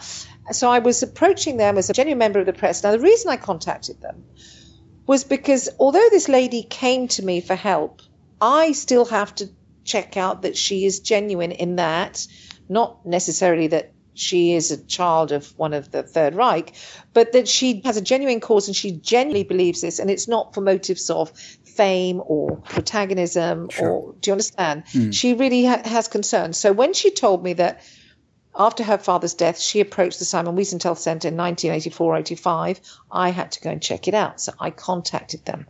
And it took me ages to get some feedback. And I nagged and nagged. And finally I got on the phone and I did my little bit of heavy duty stuff. You know, basically, I'm a journalist and we're on the record now. And could I talk to, and why are you not taking my calls? I finally got through to speak to the head of the Simon Wiesenthal Center, who is Efraim Zuroff, a New Yorker. And this was back when? This was probably in 2009. I can't remember when it was. Not that long ago. Okay. Not long ago. Because this lady came to me, I think in 2007. Maybe it was a bit earlier than that, 8 or 9, I can't remember. But it was later into my investigation that I decided to double check with them that if they actually have on the record that some attorney in Florida approached them about a lady who was adopted by this chap from Santo Domingo, Dominican Republic, and then went to the USA. Now, they did have it on the file, and it is true what she told me. She told me her attorneys told her that the Simon Wiesenthal Center would not investigate it because they didn't have the funds. What are they spending the funds on? Champagne? So I can't think of anything more that's worth spending funds on, which is potential that you were adopted in Brazil, where Mengele was. The very reason they are existing, you know? Yeah, right, exactamente. So that was my point. And that's why I say I do not want to spit on the memory of Simon Wiesenthal, because I think he was a great man. But I have to say that is not what it is anymore, the Simon Wiesenthal Centre. Let me corroborate that story, because we have one of our regular guests, Peter Lavenda. He's also a boots on the ground guy, right? He was probably the only one, actually, who managed to get into Colonial Dignidad and out alive. Yes. But he was young then. He didn't know the game. He went straight to one of the people he tried to contact was the Simon Wiesenthal, because the American government just dismissed it. Yeah. Obviously back then he didn't know they were in cahoots. He discovered this later. Now the documents is out there. It's all proven. So they knew about Colonial Dignidad. They knew about what was going on there. All that stuff they knew. In fact, they were waiting for Peter when he came back on the orders from Colonial Dignidad. But he tried to go to Simon Wiesenthal Center, and they too dismissed him. Oh, really? They wouldn't have anything to do with it. Exactly. And I asked him, because Peter, like you, he has some intelligence sources and stuff like that. And he thinks that who was the latest Nazi to be captured? Was that... Pribke. When was that? Eric Pribke, 2010 or 11? No, but before that, there was it Barbie? Eichmann. Huh? Eichmann, exactly. Buenos Aires. He said that after Eichmann, there was a complete lid. Mossad, CIA, nobody wanted to go after them anymore. He thinks it's a deal or something. I don't know what. But this is it. We're moving on. Well, it's all a show.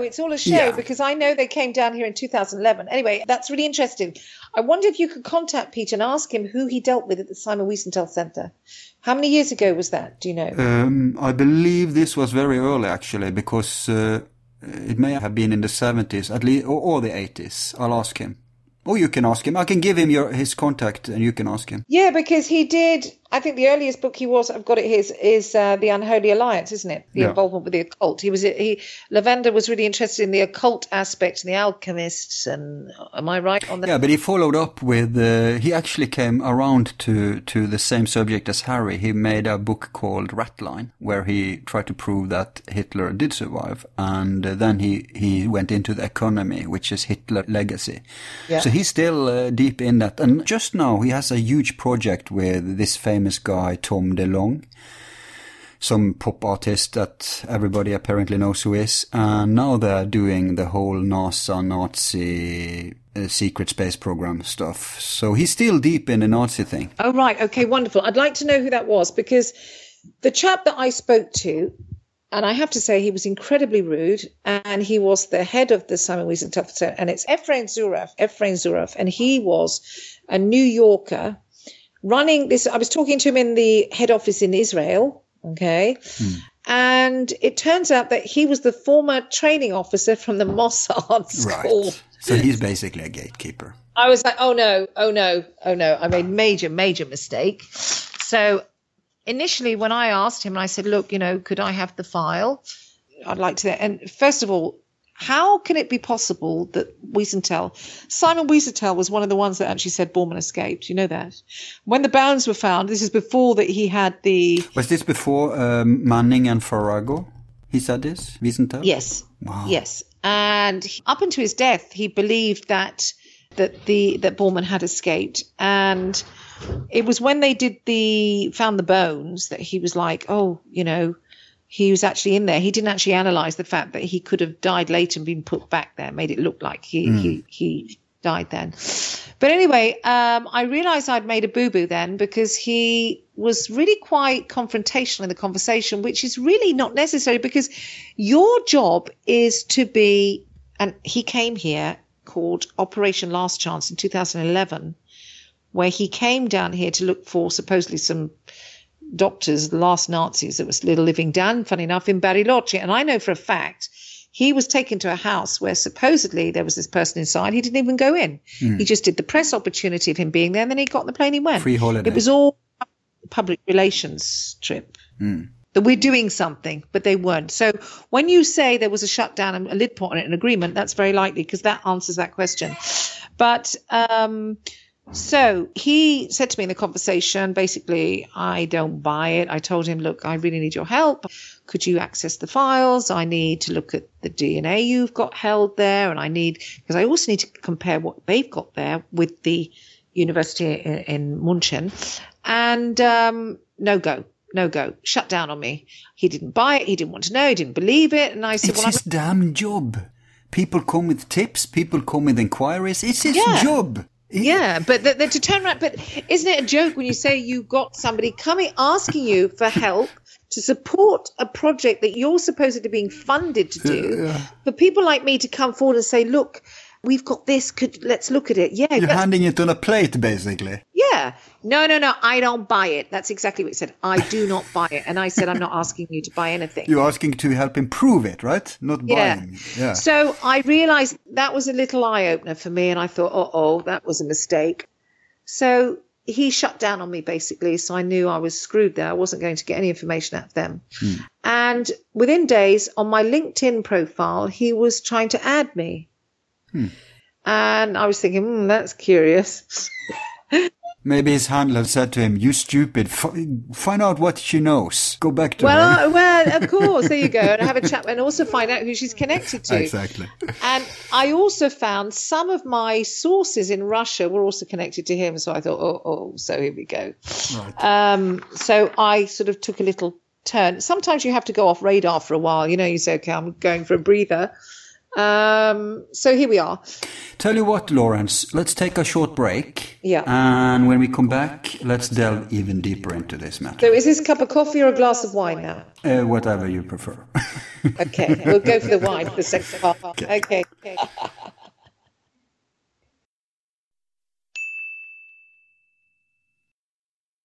All of our files are free and will remain free.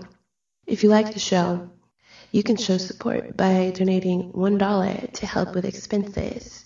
Just use the PayPal link on our website, YouTube channel, or Facebook page. Thanks.